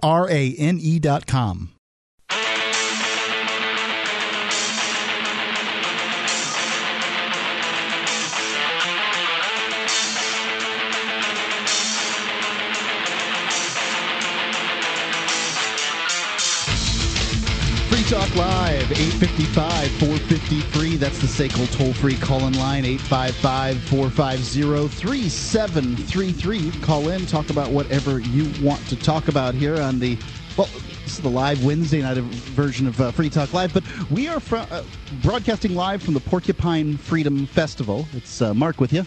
And Ben. That's right. We've switched over, kicked Ian out. He's out of here. He's eating right now, and he's going to go down and handle the karaoke. But Ben, so how long have you been here at the Porcupine Freedom Festival today? Well, I arrived late Monday and kind of wandered around in a haze Tuesday from all the driving. So really, I just arrived today. The whole week's a blur anyway. Yeah. I mean, because it's just there's so many things to go watch and so many events and just so much going on that it all washes past you. It does. One thing I was noticing is that it's not one Porcupine Freedom Festival, but since there's about 1,200 people here, it's really 1,200 Porcupine Freedom Festivals because, my son is running around and he's going to the pool and doing the crafts and playing on the playground with the kids. And his Porcupine Freedom Festival is entirely different than mine, and it's going to be entirely different than yours. So everybody's going to have a different experience because there's so many things to do. Absolutely. And there's just people walking from camp to camp just enjoying the company of each other, meeting strangers for the first time. There's a lot of that. Yeah. So let's go ahead and take a call here. We got Mark in New York. Mark, you're on Free Talk Live. What's on your mind? Webster's Collegiate Dictionary, one of the definitions for economy is the head of the household being a good steward of the money. Okay. Do you think that the person who is the steward of the money is the head of the household? Oh, no. The government, they're ahead of the money. But as far as the house, practically, the head, well, they should be anyway. I guess when we were younger, our parents were, right. But that all changed when everybody thinks that they have to go out and spend to make this machine continue to do what it does. Sometimes couples will split up the chores and that kind of thing, and sometimes couples will do that, handle the money together. And largely, my wife handles the money, and I'm just, was wondering, do you think that because she's the one who writes the checks, she's the one who knows how much money's in the bank accounts, she's the one who knows where, that gets the investment forms and all the stuff that, handles the bills and all these things, that is your own personal economy, is she in charge? Yeah. Yeah, she really could do anything she wanted with it. Well, because it's a woman, don't get me wrong, and they're actually better with money. I don't know. She won't do what she wants. She'd probably confront everybody and talk about it first. I would hope. Mark, thanks. I would hope so too. Thanks for the call. I appreciate it. 855-450-3733. Ben, your thoughts on it? In my household, taking care of the money and so forth is really a burden, and so I do it until I get tired of it and don't want it anymore, and then my wife takes over. And when she gets tired of it and doesn't want any more, then I do it. It is a trust thing, though, as Mark was pointing out here. Is the person who has the checkbook really does choose? They choose to make the rules. Now they can rule that in any way they want, and obviously, there'll be some kind of revolution if they do it poorly. But they get to decide where the money goes. If you trust them enough, they decide where to put it. And there've been plenty of stories of plenty of people who have placed their trust in folks that didn't work out.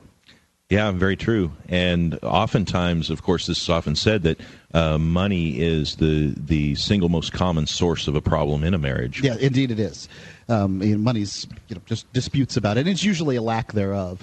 So sadly, Well, not always, though. There are very famous cases where money was in abundance, and the greed takes over and off they go. And usually those are in the cases of wills and that kind of thing? Well, I was thinking more Hollywood types and sports figures and things where there was an overabundance of money, and it still ended up crushing the relationship. Well, tell me about the lesson that you would have brought out of those situations. I'm trying to... Well, the old saying, which is just a saying, is that money is the root of all evil, but the biblical saying, of course, being the love of money or the lust of money being the root of evil.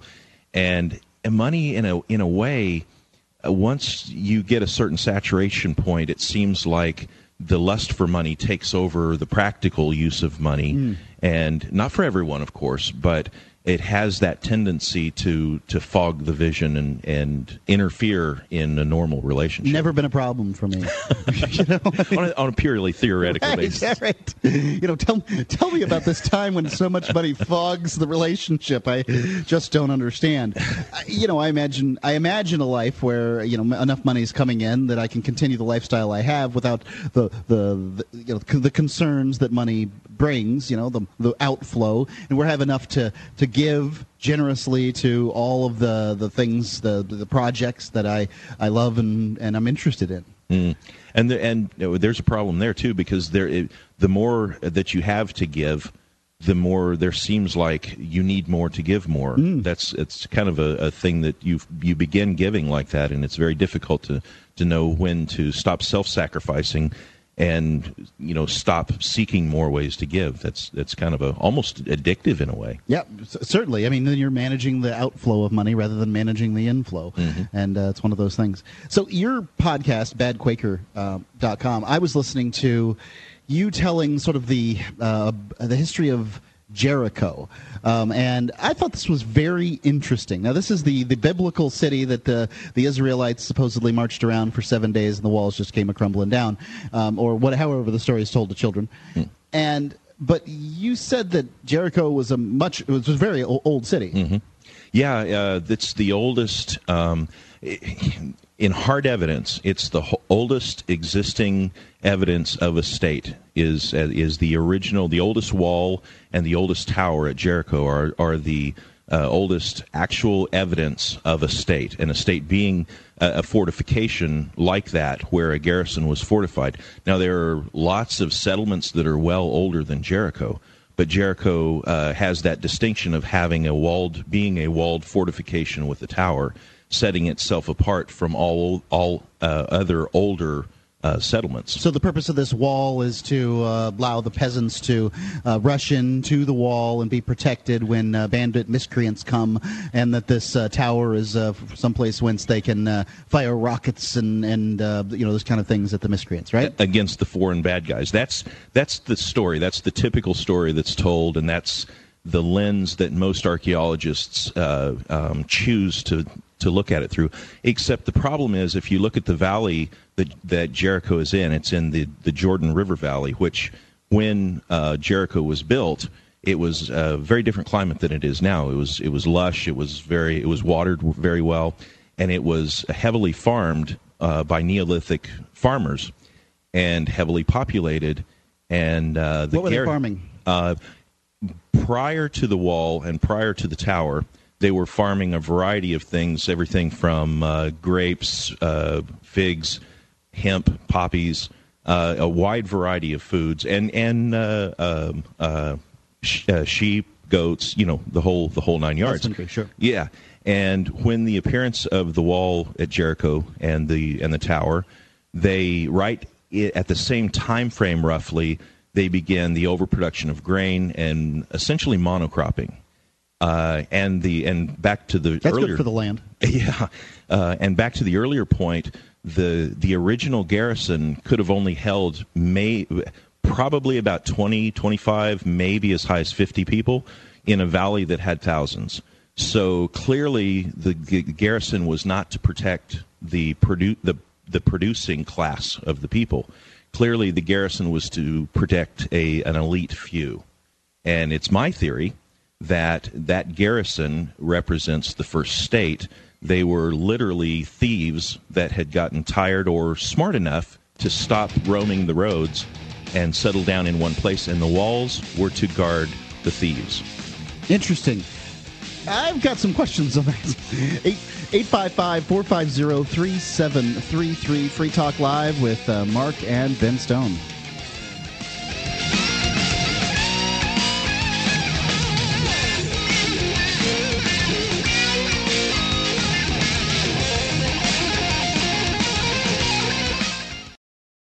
In every age, a technology is created that upends the foundations of society.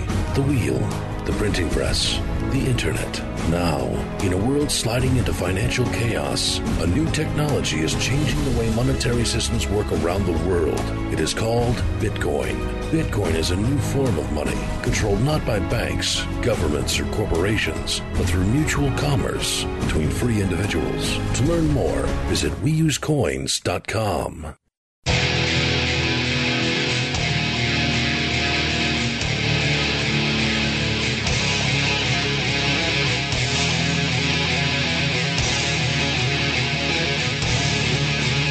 Free Talk Live, 855-453. That's the SACL toll-free call-in line, 855-450-3733. It's Mark with you.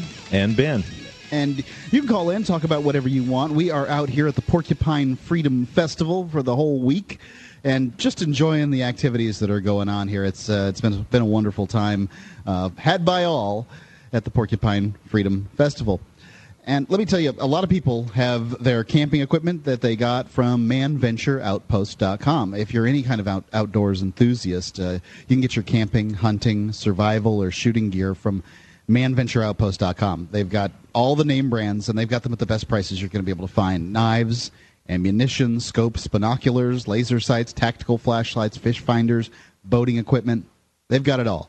They're family-owned, members in good standing of the Better Business Bureau, and you can get an additional 5% off with coupon code FTL at manventureoutpost.com. Get it quick. Get it from manventureoutpost.com, coupon code FTL. So, Ben, we were talking about the historical city of Jericho, which now how long ago did this? You said this is the first state by some definitions, right? I get a little confused on math sometimes. Okay. So I usually look at my notes for that. I believe it was either 9,000 years ago or 9,000 BC. All right. I can't remember which. It was the oldest age of the oldest wall and tower. That far out, you were allowed to fudge the numbers a little anyway. Yeah. So be kind. Say 9 to 11,000 years ago. Okay. So, and they had this, the wall and this garrison tower thing, and the garrison tower was relatively small, only enough to, for, say, 25 to 50 men. And it's your theory that these men were there to protect the head thieves, that this was a group of brigands that decided that life on the road robbing people is too dangerous and difficult, so we'll just stay in one place and lord over people. Yeah, and we see that in the American Old West in robbers' roosts, and back in the 1600s in England, there would be robbers' roosts where they would like the hole in the wall was for I can't remember the name of the gang in the Old West that was there. But it's a fortified area where they can go out from, rob the productive class, and then go back to and defend that in case of attack. So what, obviously, if people are being robbed, they're not going to like that. And if they're robbed out on the road, they're descended upon, bad things happen to them and off they go. But, if you know where the thieves are, why wouldn't, these thousands of people rise up against these 50? I think the key, go with a different point of view. If you've seen like the Seven Samurai or the Magnificent Seven movies, or even Three Amigos, you had a situation where the townspeople are basically peaceful. The vast majority of human beings are basically peaceful people. And the quantity of people who would rob and cheat and steal and so forth are proportionally very small to that. And if a thief is wise, let's think of the mafia, for example. You have some gangster of some kind, and if he's smart, he's not going to go to the productive individual and rob them completely of everything they possess. He can do much better for himself if he robs a little bit, allows them to be productive, robs them a little bit again, and each time there's this understanding that I won't hurt you and I won't take everything you have.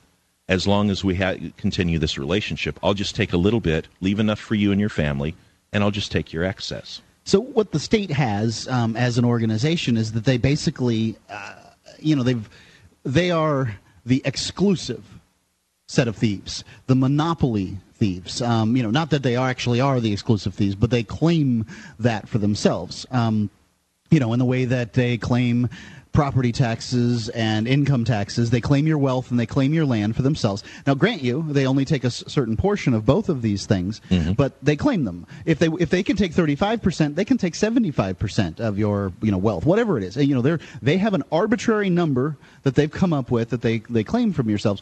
But what they don't allow to happen is they don't allow other thieves to go along and do their thing. They have mechanisms, efficient or not, for stopping that behavior. Was that the initial? Was the what do they call this? The social contract, which is that I'll steal from you, but I won't let anybody else steal from you. Was that in play immediately? Because it would seem like that would be the only way you'd be able to get away with it.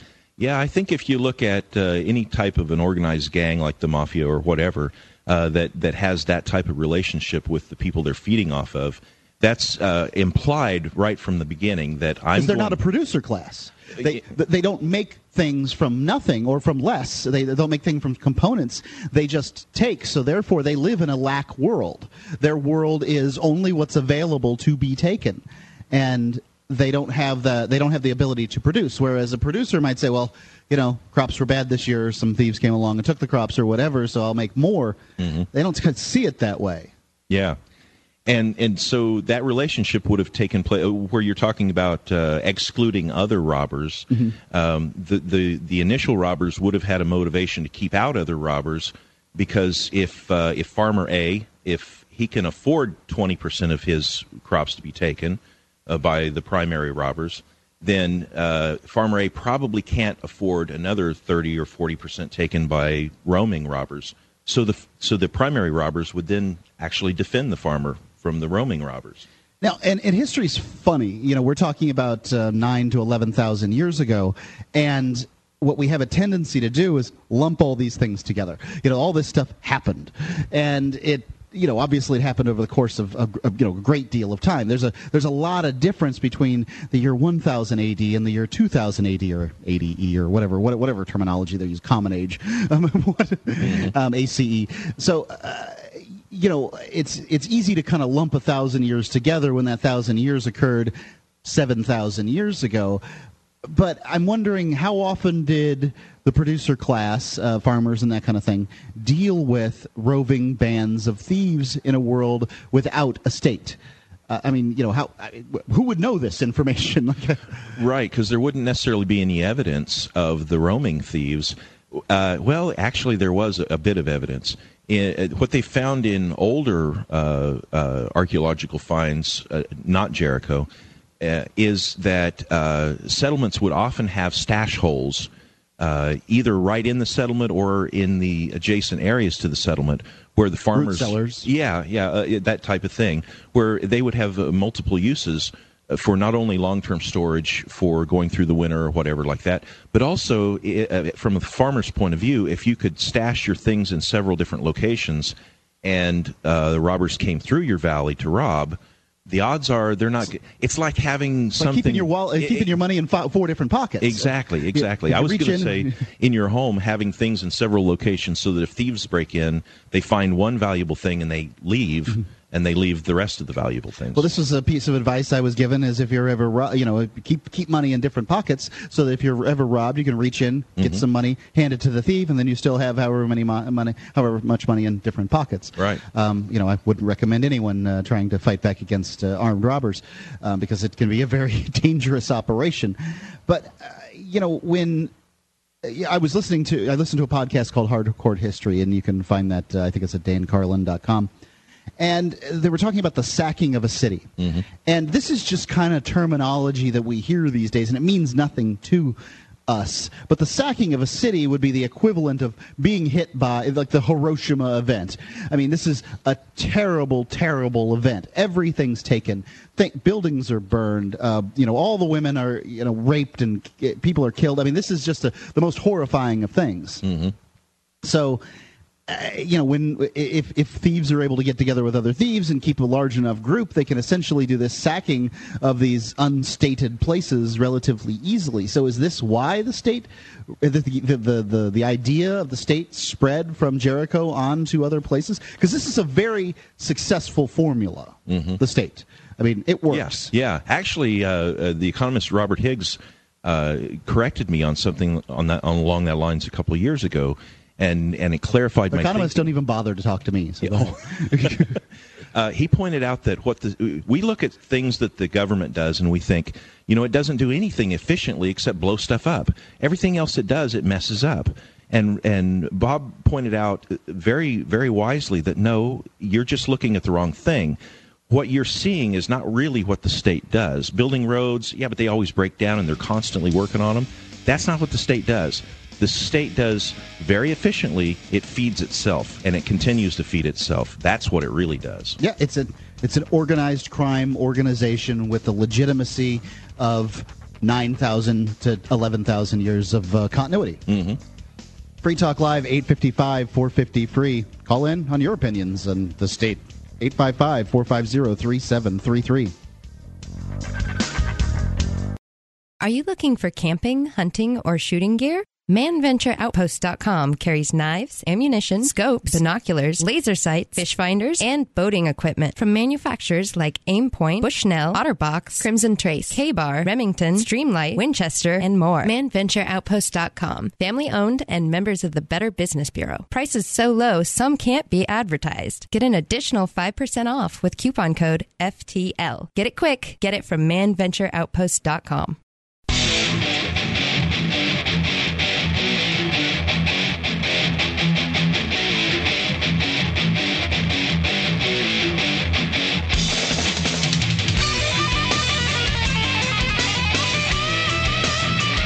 Talk Live, 855-450-FREE.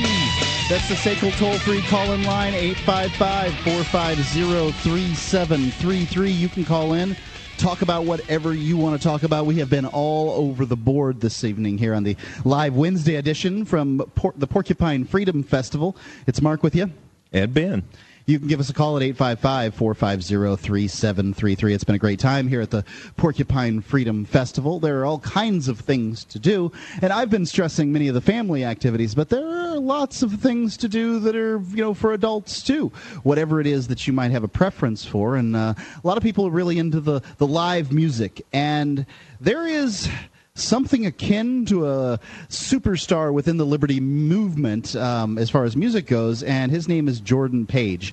I was listening to Jordan. Here's what happened: is I'd never seen Jordan's face before. I went down and I was looking for interviews and just trying to find interesting people to be on the air, that kind of thing. And walked into the pavilion and somebody was playing music. I could hear it out of the side of my ear, and certainly having some level of professional understanding of these things. Oh, that guy's talented. And then I moseyed on about my way. Turns out that talented guy was Jordan Page, so it's no surprise to me, considering how many accolades he gets within the Liberty community. And we've got him here on the show. Jordan, let me turn your mic on there. Go ahead. What's up, guys? Thanks for having me on. Sure. Now, you were doing a one-man show up there on the stage. Yeah. It's a lot easier for me to travel and do as much activism as possible by myself. I do have a rock band that I do shows with that really, big engagements, but most of the time I travel by myself, and I do live loops that I record, and I can do all kinds of layers and play solos, and it's a lot of fun. Now, this event was the reception for a wedding, the wedding of Brad Jardis and his new bride, Ashley. And we're calling him Brashley. Yes. And this was the event you were doing there. So describe, Well, they're both really good friends of mine. I've known Ashley for years, and then she introduced me to Brad this past January. He and I clicked. We're just birds of a feather. He's a good guy. He's a great guy. He's actually a former cop who, he objected to all the unconstitutional policies that his department was enacting against the citizens of the county he was working in, and he left. Mm-hmm. He left on those grounds, and he became a liberty-minded activist in New Hampshire. And now he's running for sheriff in Coas County, which is where we are right now. That's right. And I'm supporting his campaign very much. I hope he manages to pull it off. So when one does a wedding, how's it different than doing a regular show? I've never done a wedding before. This was my first wedding. I've done a couple of rehearsal dinners for friends and family who asked me to come and play a few songs, but this was my first wedding reception. I'm not really a wedding singer, but I think I pulled it off. I played a few happy covers people could dance to, but I still played some heavy, stuff as well. There were a lot of people dancing. No doubt about it. Yeah, so you have a real show that you're putting on with I do. original music. I'm playing right here Friday night from 8 to 10 in the Queen's Tent right here at PorcFest. So, yeah, I travel all over the country. I do... this Ron Paul Revolution has really kicked your career into high gear? Well, the Ron Paul Revolution gave me a vehicle through which to get the music out, because I was already touring as a regional artist in the Mid-Atlantic, playing my own music, but I was also doing a lot of cover shows at bars to pay the bills.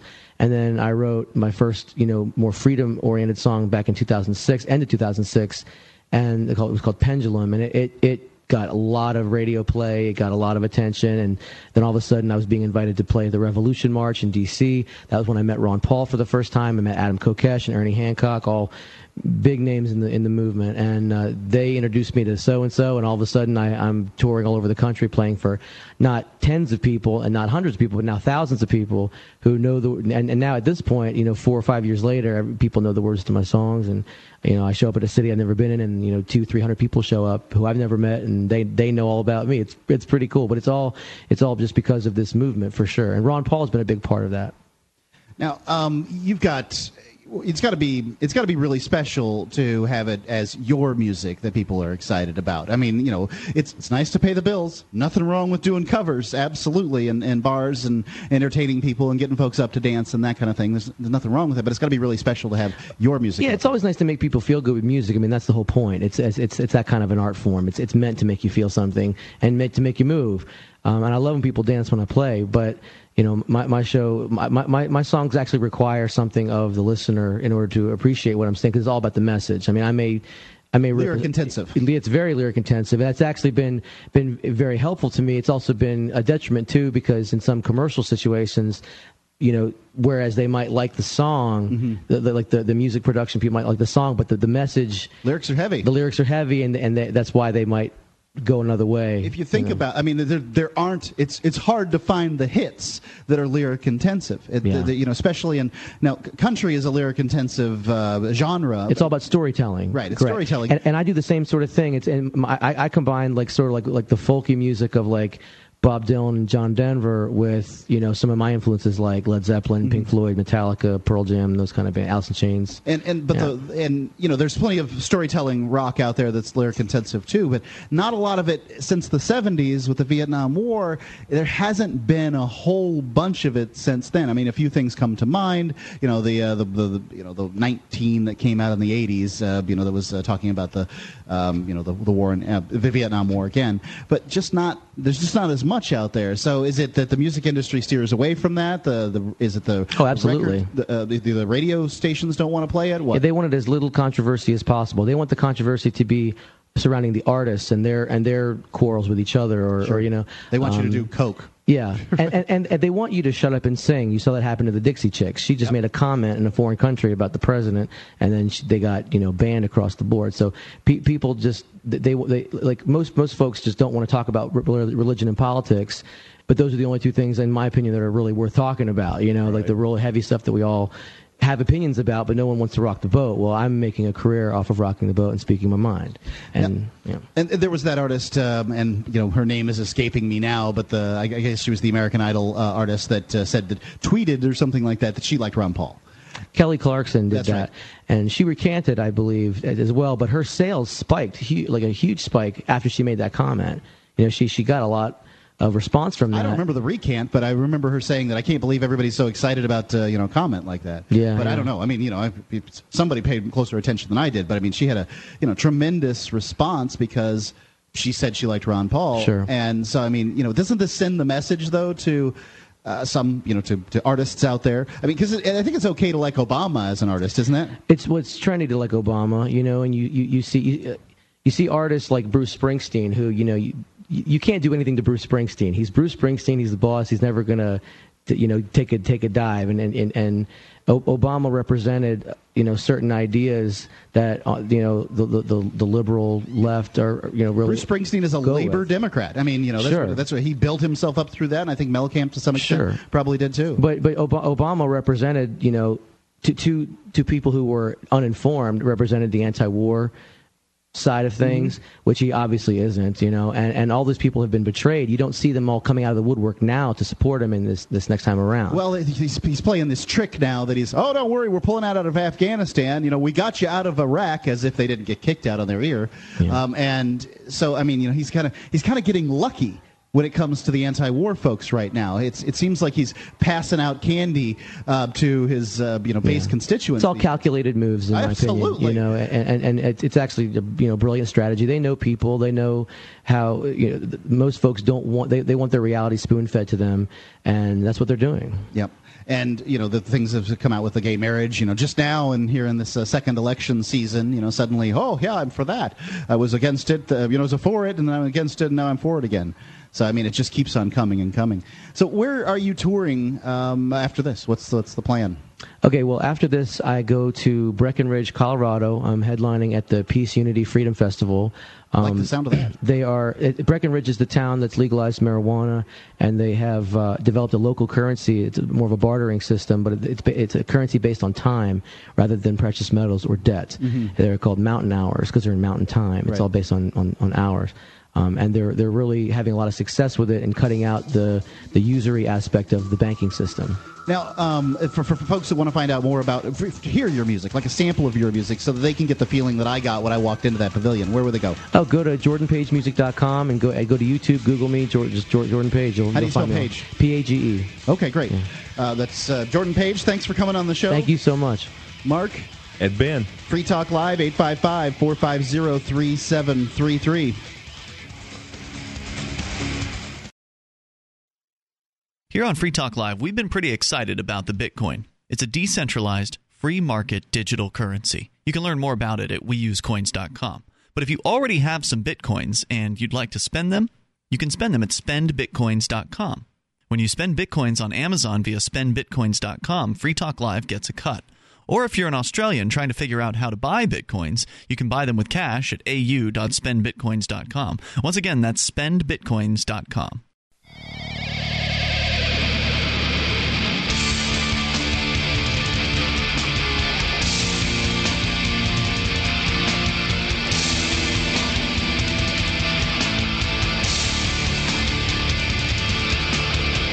Free Talk Live, 855-450-FREE. That's the SACL toll-free call-in line, 855-450-3733. It's Mark with you.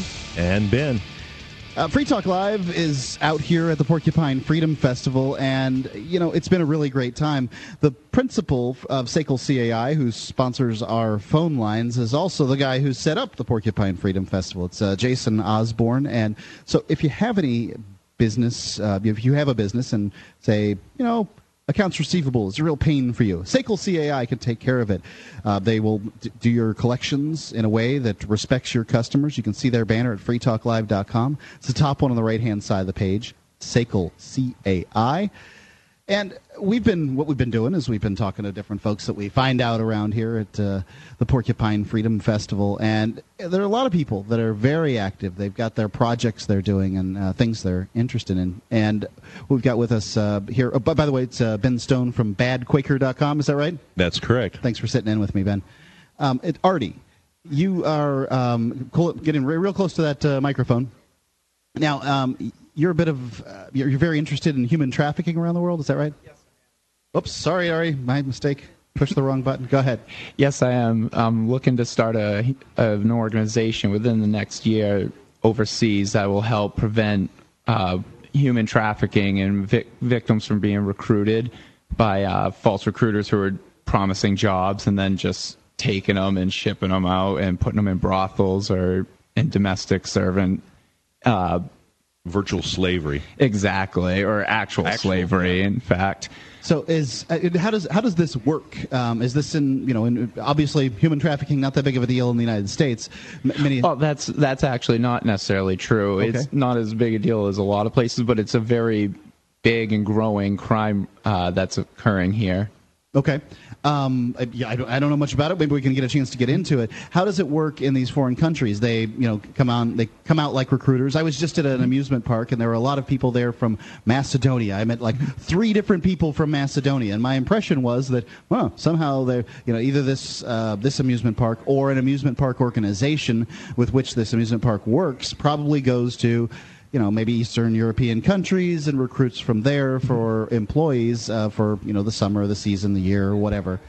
Yes, a lot of times these poor victims, when they get trafficked, oftentimes their own family members will sell them because they're in such a poor, desperate situation. And then a lot of times recruiters will lure them in, either pretend to be boyfriends or just show them love and then just take them and ship them off to a brothel owner, and a lot of times they just get offered jobs. They pretend there's a job opening, and they'll bring them to another country that's more of a first world country. They offer that, and once they get them out of the country, they're just put into a brothel. Or once you're illegally in the country, in whatever country that might be, then they have a lot of power over you, right? And that's what I wanted to get into with my organization. I'm a voluntarist, and I refuse any government money. And a lot of people keep trying to convince me, take government money, take the government money, it'll help you with your organization. But the government, what they don't realize is their laws are, in fact, keeping these girls stuck in their situations oftentimes. When you read the reports and the interviews these girls give, 2 of the main reasons that they don't escape, oftentimes they will have an opportunity to escape, and a lot of times they won't because, one, prostitution laws. So if they've been prostitute, and even forced into prostitution at a brothel, oftentimes they'll be prosecuted. If they escape, the police will catch them. And then one of the major ones is deportation laws and illegal immigration laws as well. So this is why it's so common. Traffickers will take a victim or their victim from one country, get them over, get a fake visa, fake passport, get them into another country, and then they know they've got them stuck there because even if they escape and go to the police, oftentimes these girls end up in prison for years on end, and it's not much better conditions in the brothels oftentimes where the guards can rape and just do horrible things to these poor girls and guys.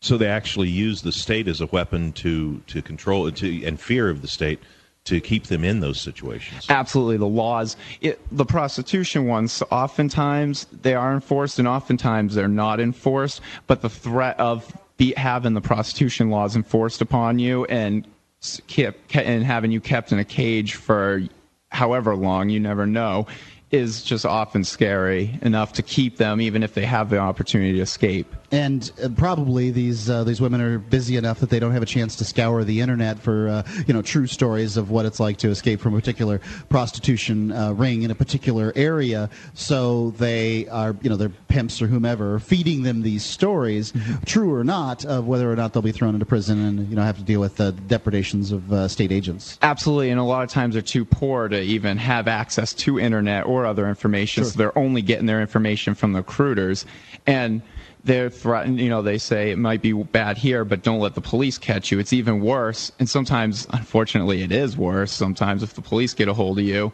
so you never know what to believe, and there's no real organizations out there that are doing much work to get these girls educated prior to being trafficked. How is your organization going to do anything with them? Even if you pretend to be a John and you find one of these gals and attempt to save them in some way or another. Well, what I'm proposing to do that I haven't seen in the field, and I've sent this proposal to a number of experts in the field who've given me really positive feedback, is when these girls get offered to be recruited, say a girl from Moldova gets offered a job in Italy at a pizza restaurant, for instance, have this girl come to our organization and say, hey, give us all the information, all the details she can, and we just verify the story. So we can call up using Skype or whatever and try to call this supposed restaurant. If it doesn't exist, that's a red flag right there. Yeah, it is. If we can get a hold of the owner, just ask, hey, are you expecting girls from Moldova to come over here? And if they say, no, that's not the case, we can consult with the girl, say, hey, look, there's a lot of red flags here. This may not be a good idea for you. And it's still up to them whether they want to or not. But at least we can give them some information and inform them ahead of time, and which is something they don't have access to because computers are very tough to get a hold of. Internet's rare. It does show the real value of communication. I mean, it's an incredibly valuable thing, and probably, in a few decades' time, this will be something that trickles on down to the poorest of us, and they'll be able to use that kind of information. But for now, the interface between them and whomever it is that might be hiring them, because clearly people do hire. I mean, there are those kids from Macedonia that working at this amusement park that I took my son to yesterday, the day before, or whatever it was. Absolutely. And so, I mean, this is happening. So this is the confusion in which these predators work. Right. You just never know. There's no way to verify the story with the resources that that's available to them. So I'd like to bring the internet and Skype and be able to use contacts over time and be able to help out with that. And English is spoken almost everywhere in the world, so it'll be easier for me to communicate, though I'll have to have some translators and help elsewhere. So how can people get involved, find out more? This isn't something I have worked out officially. I'm still in no the website no website or anything. Great. Yeah, this is something still in the very early stages. Keep us informed, Artie, and you can give us thanks for being on the air with us. Thank you. 855-450-3733. Free Talk Live. You can call in, talk about whatever is on your mind. Free Talk Live, 855-450. It's not easy for an unknown person to get noticed in this busy world. Hello, I'm Brad Ryder. I'm a songwriter, and I have a couple of albums, one with a country sound and one that's Christian-inspired. I'd like to invite you to visit my Facebook page, facebook.com/downbearmusic. If you like what you hear, tell your friends. My name's Brad Ryder, and my music is at facebook.com/downbearmusic. And thanks for noticing.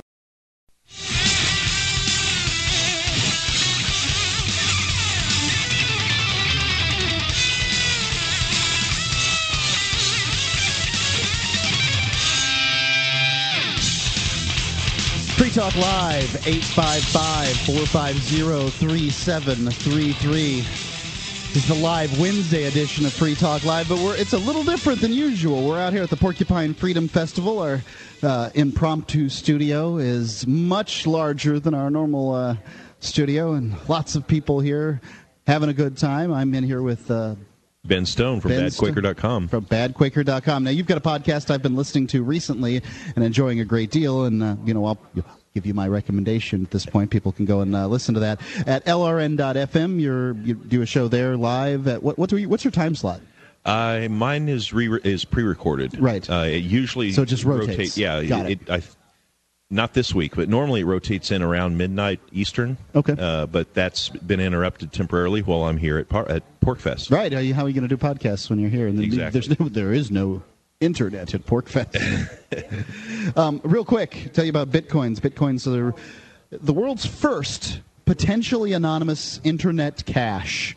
You can, with Bitcoin, send and receive money anywhere in the world without any fees. If you're a merchant, without any chargebacks, or the chargebacks are by your own standards, however you wish to implement them. There's no government agency or bank that's involved with Bitcoins. There's no terms of service. It's open source software. You can just download it, be using them in just a few minutes. You should know about Bitcoins, whether you have any or not, by going to weusecoins.org. They are changing the world little bit by little bit. They're starting out to trickle, and I think it's going to turn into a tidal wave.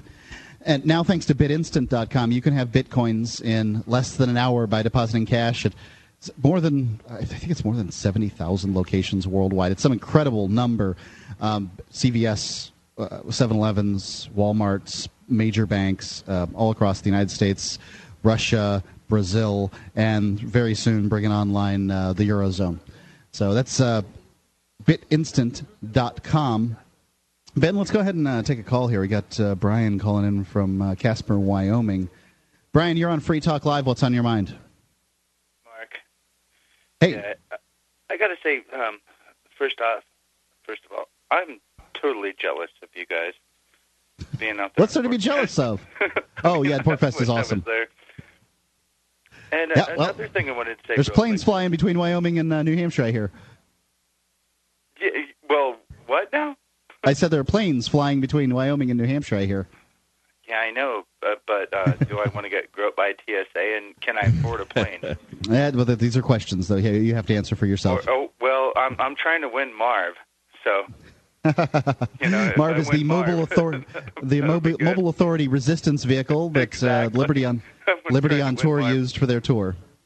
And I think you guys actually ought to push the SAT.LRN.FM a little bit more. What is that for folks that don't know? LRN.FM. Mm-hmm. Because that's a web domain. That teaches you how to run your own radio station. It's true. Ian has put up information for people that wish to run. Ian put that up, and it's awesome. I mean, it's really awesome information. Everybody out there at PorcFest and stuff, everybody should read that stuff because it's so easy to do. I mean, you need, like $120? It's not much, and it is a very powerful form of activism. I think that media, right now, I think education's the best form of activism that we can have because people need to understand the ideas of liberty before you can implement them on a large scale. Certainly I want more freedom for myself and my life and my family, but when it comes to a societal level, I don't think we've quite reached that tipping point, and that tipping point is going to come through education, and education is going to come through media. It's certainly not going to come from the mainstream media and the television stations out there and things like that. No, it's not. LRN.FM has a lot of different hosts with a lot of different ways of explaining the ideas of liberty and bringing them forward in ways that different folks can handle. LRN.FM is awesome, and if you can provide it on something that's as easy to use as a radio, I think a radio is still a really great piece of technology. Get out there, SAT.LRN.FM. Thanks. Is that all you want to talk about tonight, Brian? That's where Ian puts out his information. It's great. Yep, it's true. Is that what you want to talk about this evening? No, actually, I wanted to talk about. Do you guys know what the NICS check system is? NICS National checks? Instant Check System. NICS. No. It's like when you go to buy a gun. Okay. You got to fill out this whole giant form, ginormous form and stuff. But what somebody told me, and this is actually a guy who runs a gun store. He's a firearm dealer. When you fill out that form, he said, don't be scared. We're not sending that serial number of that gun to anybody. This is something that people need to know, because when you fill out that form, you think that as soon as they run that form, that that actual serial number is going out to people, and it's really not. He said, I think that the government has this air of competence that people imagine that there's a big giant computer in the sky that they manage to incorporate all the information. People, basically, and that's what he told me. He said, don't be. I wasn't scared, but he said, yeah. He said, you know what? It's so funny. His dad actually, he took the company over from his dad.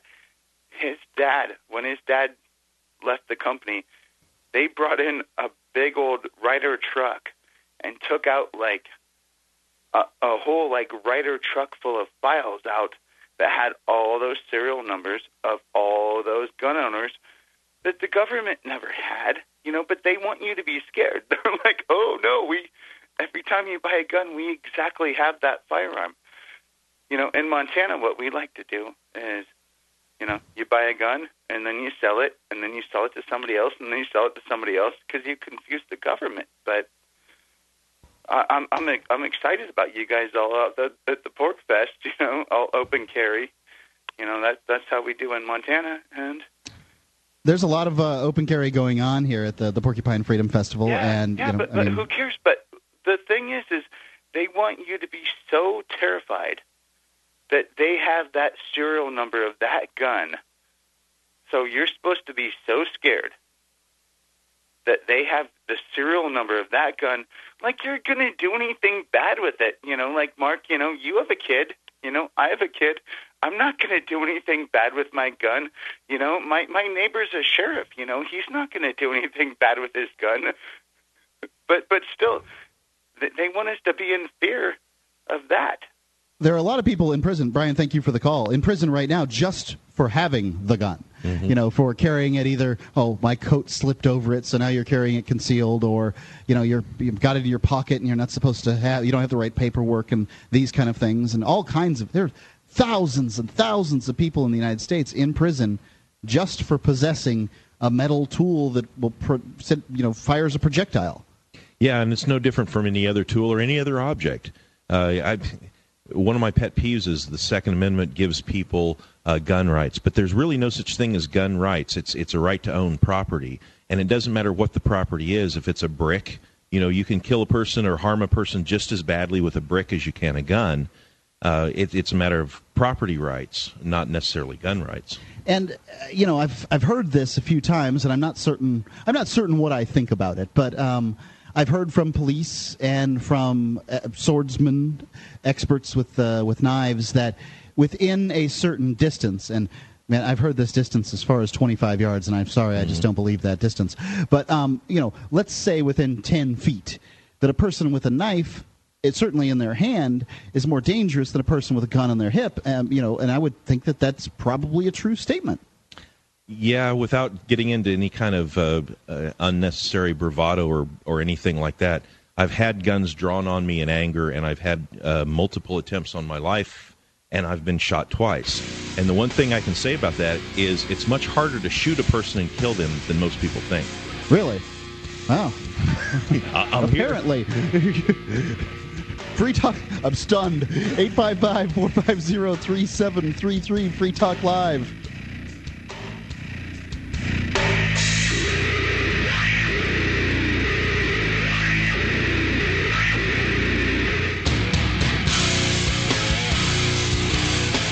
When you're planning your move to New Hampshire as part of the Free State Project, consider Keene. Civil disobedience, politics, media, outreach, and social events. Keene has it all. Get connected with video, audio, our forum, and more at freekeene.com. That's freekeene.com.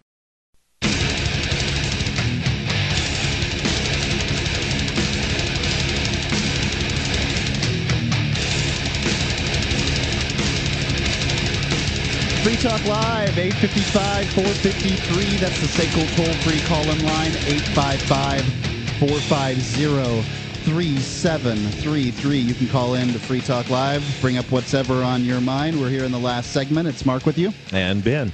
And we'll try to squeeze you in. But, you know, we're out here at the Porcupine Freedom Festival. It's been a great time. Things are ramping up for the parties this evening. The sun has gone down over the beautiful White Mountains. And, well, now the laser light show's out and the fog machines are pumping and the music's going. I believe it's karaoke this evening with Ian is running the setup. All the fun. Indeed. 855-450-3733. Ben, you were talking about the difficulty of ending a human life with a handgun up close. And you wanted to finish that up. I mean, you know, this is the most deadly thing people can think of, right?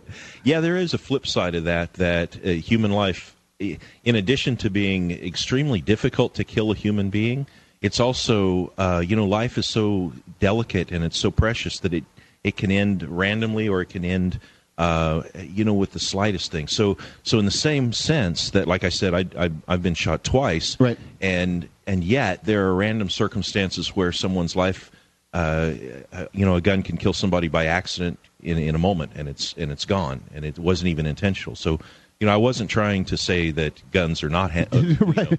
Humans are superhuman, right? But within that distance range that you were talking about, it is a lot more difficult to go through the thought processes, aim, and fire, and do so successfully than most people realize. So, yeah, I mean, we've heard stories. There was a story out of Texas, I believe, last week where, some guy supposedly walked in on someone molesting his 4-year-old daughter or something like that and beat him to death. Yeah. And he didn't.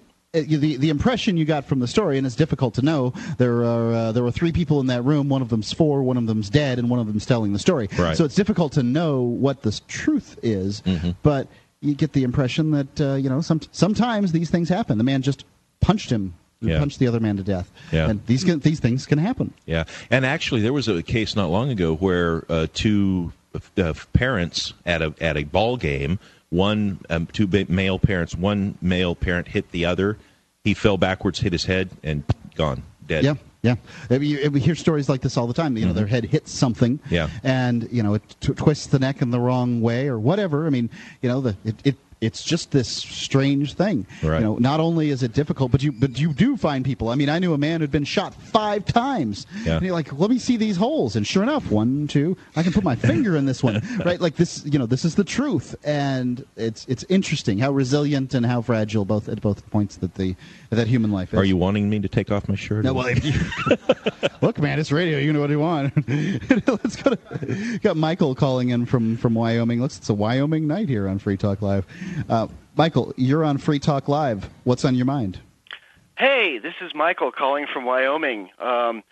First-time listener, 10th time caller. None of that. Michael W. wait, Dean. That's something like that. I have a song request. Michael you guys W. play Dean. requests? No, afraid not. No, I got a request. I want I'll hum a few Ben bars. Stone, the Bad Quaker, also known as Ben Quaker, as we call him. I want him to find Boston Tea Party, who is there, and interview him for an upcoming Bad Quaker podcast, because those 2 cats probably had more to do than any other 2 people on this earth with forming my opinion of the world. And they disagree on some things, although they agree on a lot of things. They're both gun guys. I want them to sit down and talk and do an interview, and I want to hear it for me. Yeah, but, it sounds like a good idea. When you said it sounded like an awesome idea. I know. I'll try. Well, I'll see if I can you said this round morning, Boston I up. can't find Ian. I don't know where he is, and I had to find him for you. So you try, man. You had to find him, and you're in Wyoming. Yeah, I had to put those 2 together. Michael is a mover and a shaker. Thanks for the come call, on, man. Michael. Walk out and ask 4 people where Boston is, and someone's going to point you at him. It's true. That much is true. Michael, thanks for the call. Now, you appreciate the call. Now, you are the badquaker.com, Ben, and what does this term Bad Quaker mean to you? Because I'm a Quaker, and I like to think of myself as a good Quaker. You could call me a nonconformist Quaker. I think they all are, though. Quakers tend to be They dance to their own drum beat, is a way of saying it. And they're peculiar people. They are, and they're very independent. The not only the theology, but the thinking of being a Quaker holds within it the idea of being a very independent thinking person and not placing one person above another person in any kind of category. And yet, I don't agree with some of the things that are typically believed by Quakers, like pacifism. I do believe in self-defense. Now, pacifism it's this interesting topic that, even within Quakers, I've had this conversation over and over again, and I don't believe pacifism exists. It's not that I don't believe in pacifism; it's that I don't believe it could possibly exist. I mean, what does one believe if one believes pacifism? Where does one come from when one believes that? So I think to myself, if there's the axe-wielding madman out there, right, and he's rushing towards me, and I've got a steel door between me and him, is it violence to prevent that man, from a Quaker standpoint, not from my standpoint, I don't believe it's violence at all, but is it a violence to prevent that man from doing what he wishes to do by simply closing the door? If I can prevent a man from doing what he wishes to do to me and my family with, say, a handgun or a knife or whatever implement of death dealing that there is out there, can I use other means to prevent somebody from doing what they want? Is it the prevention of somebody else from doing what it is that they wish to do?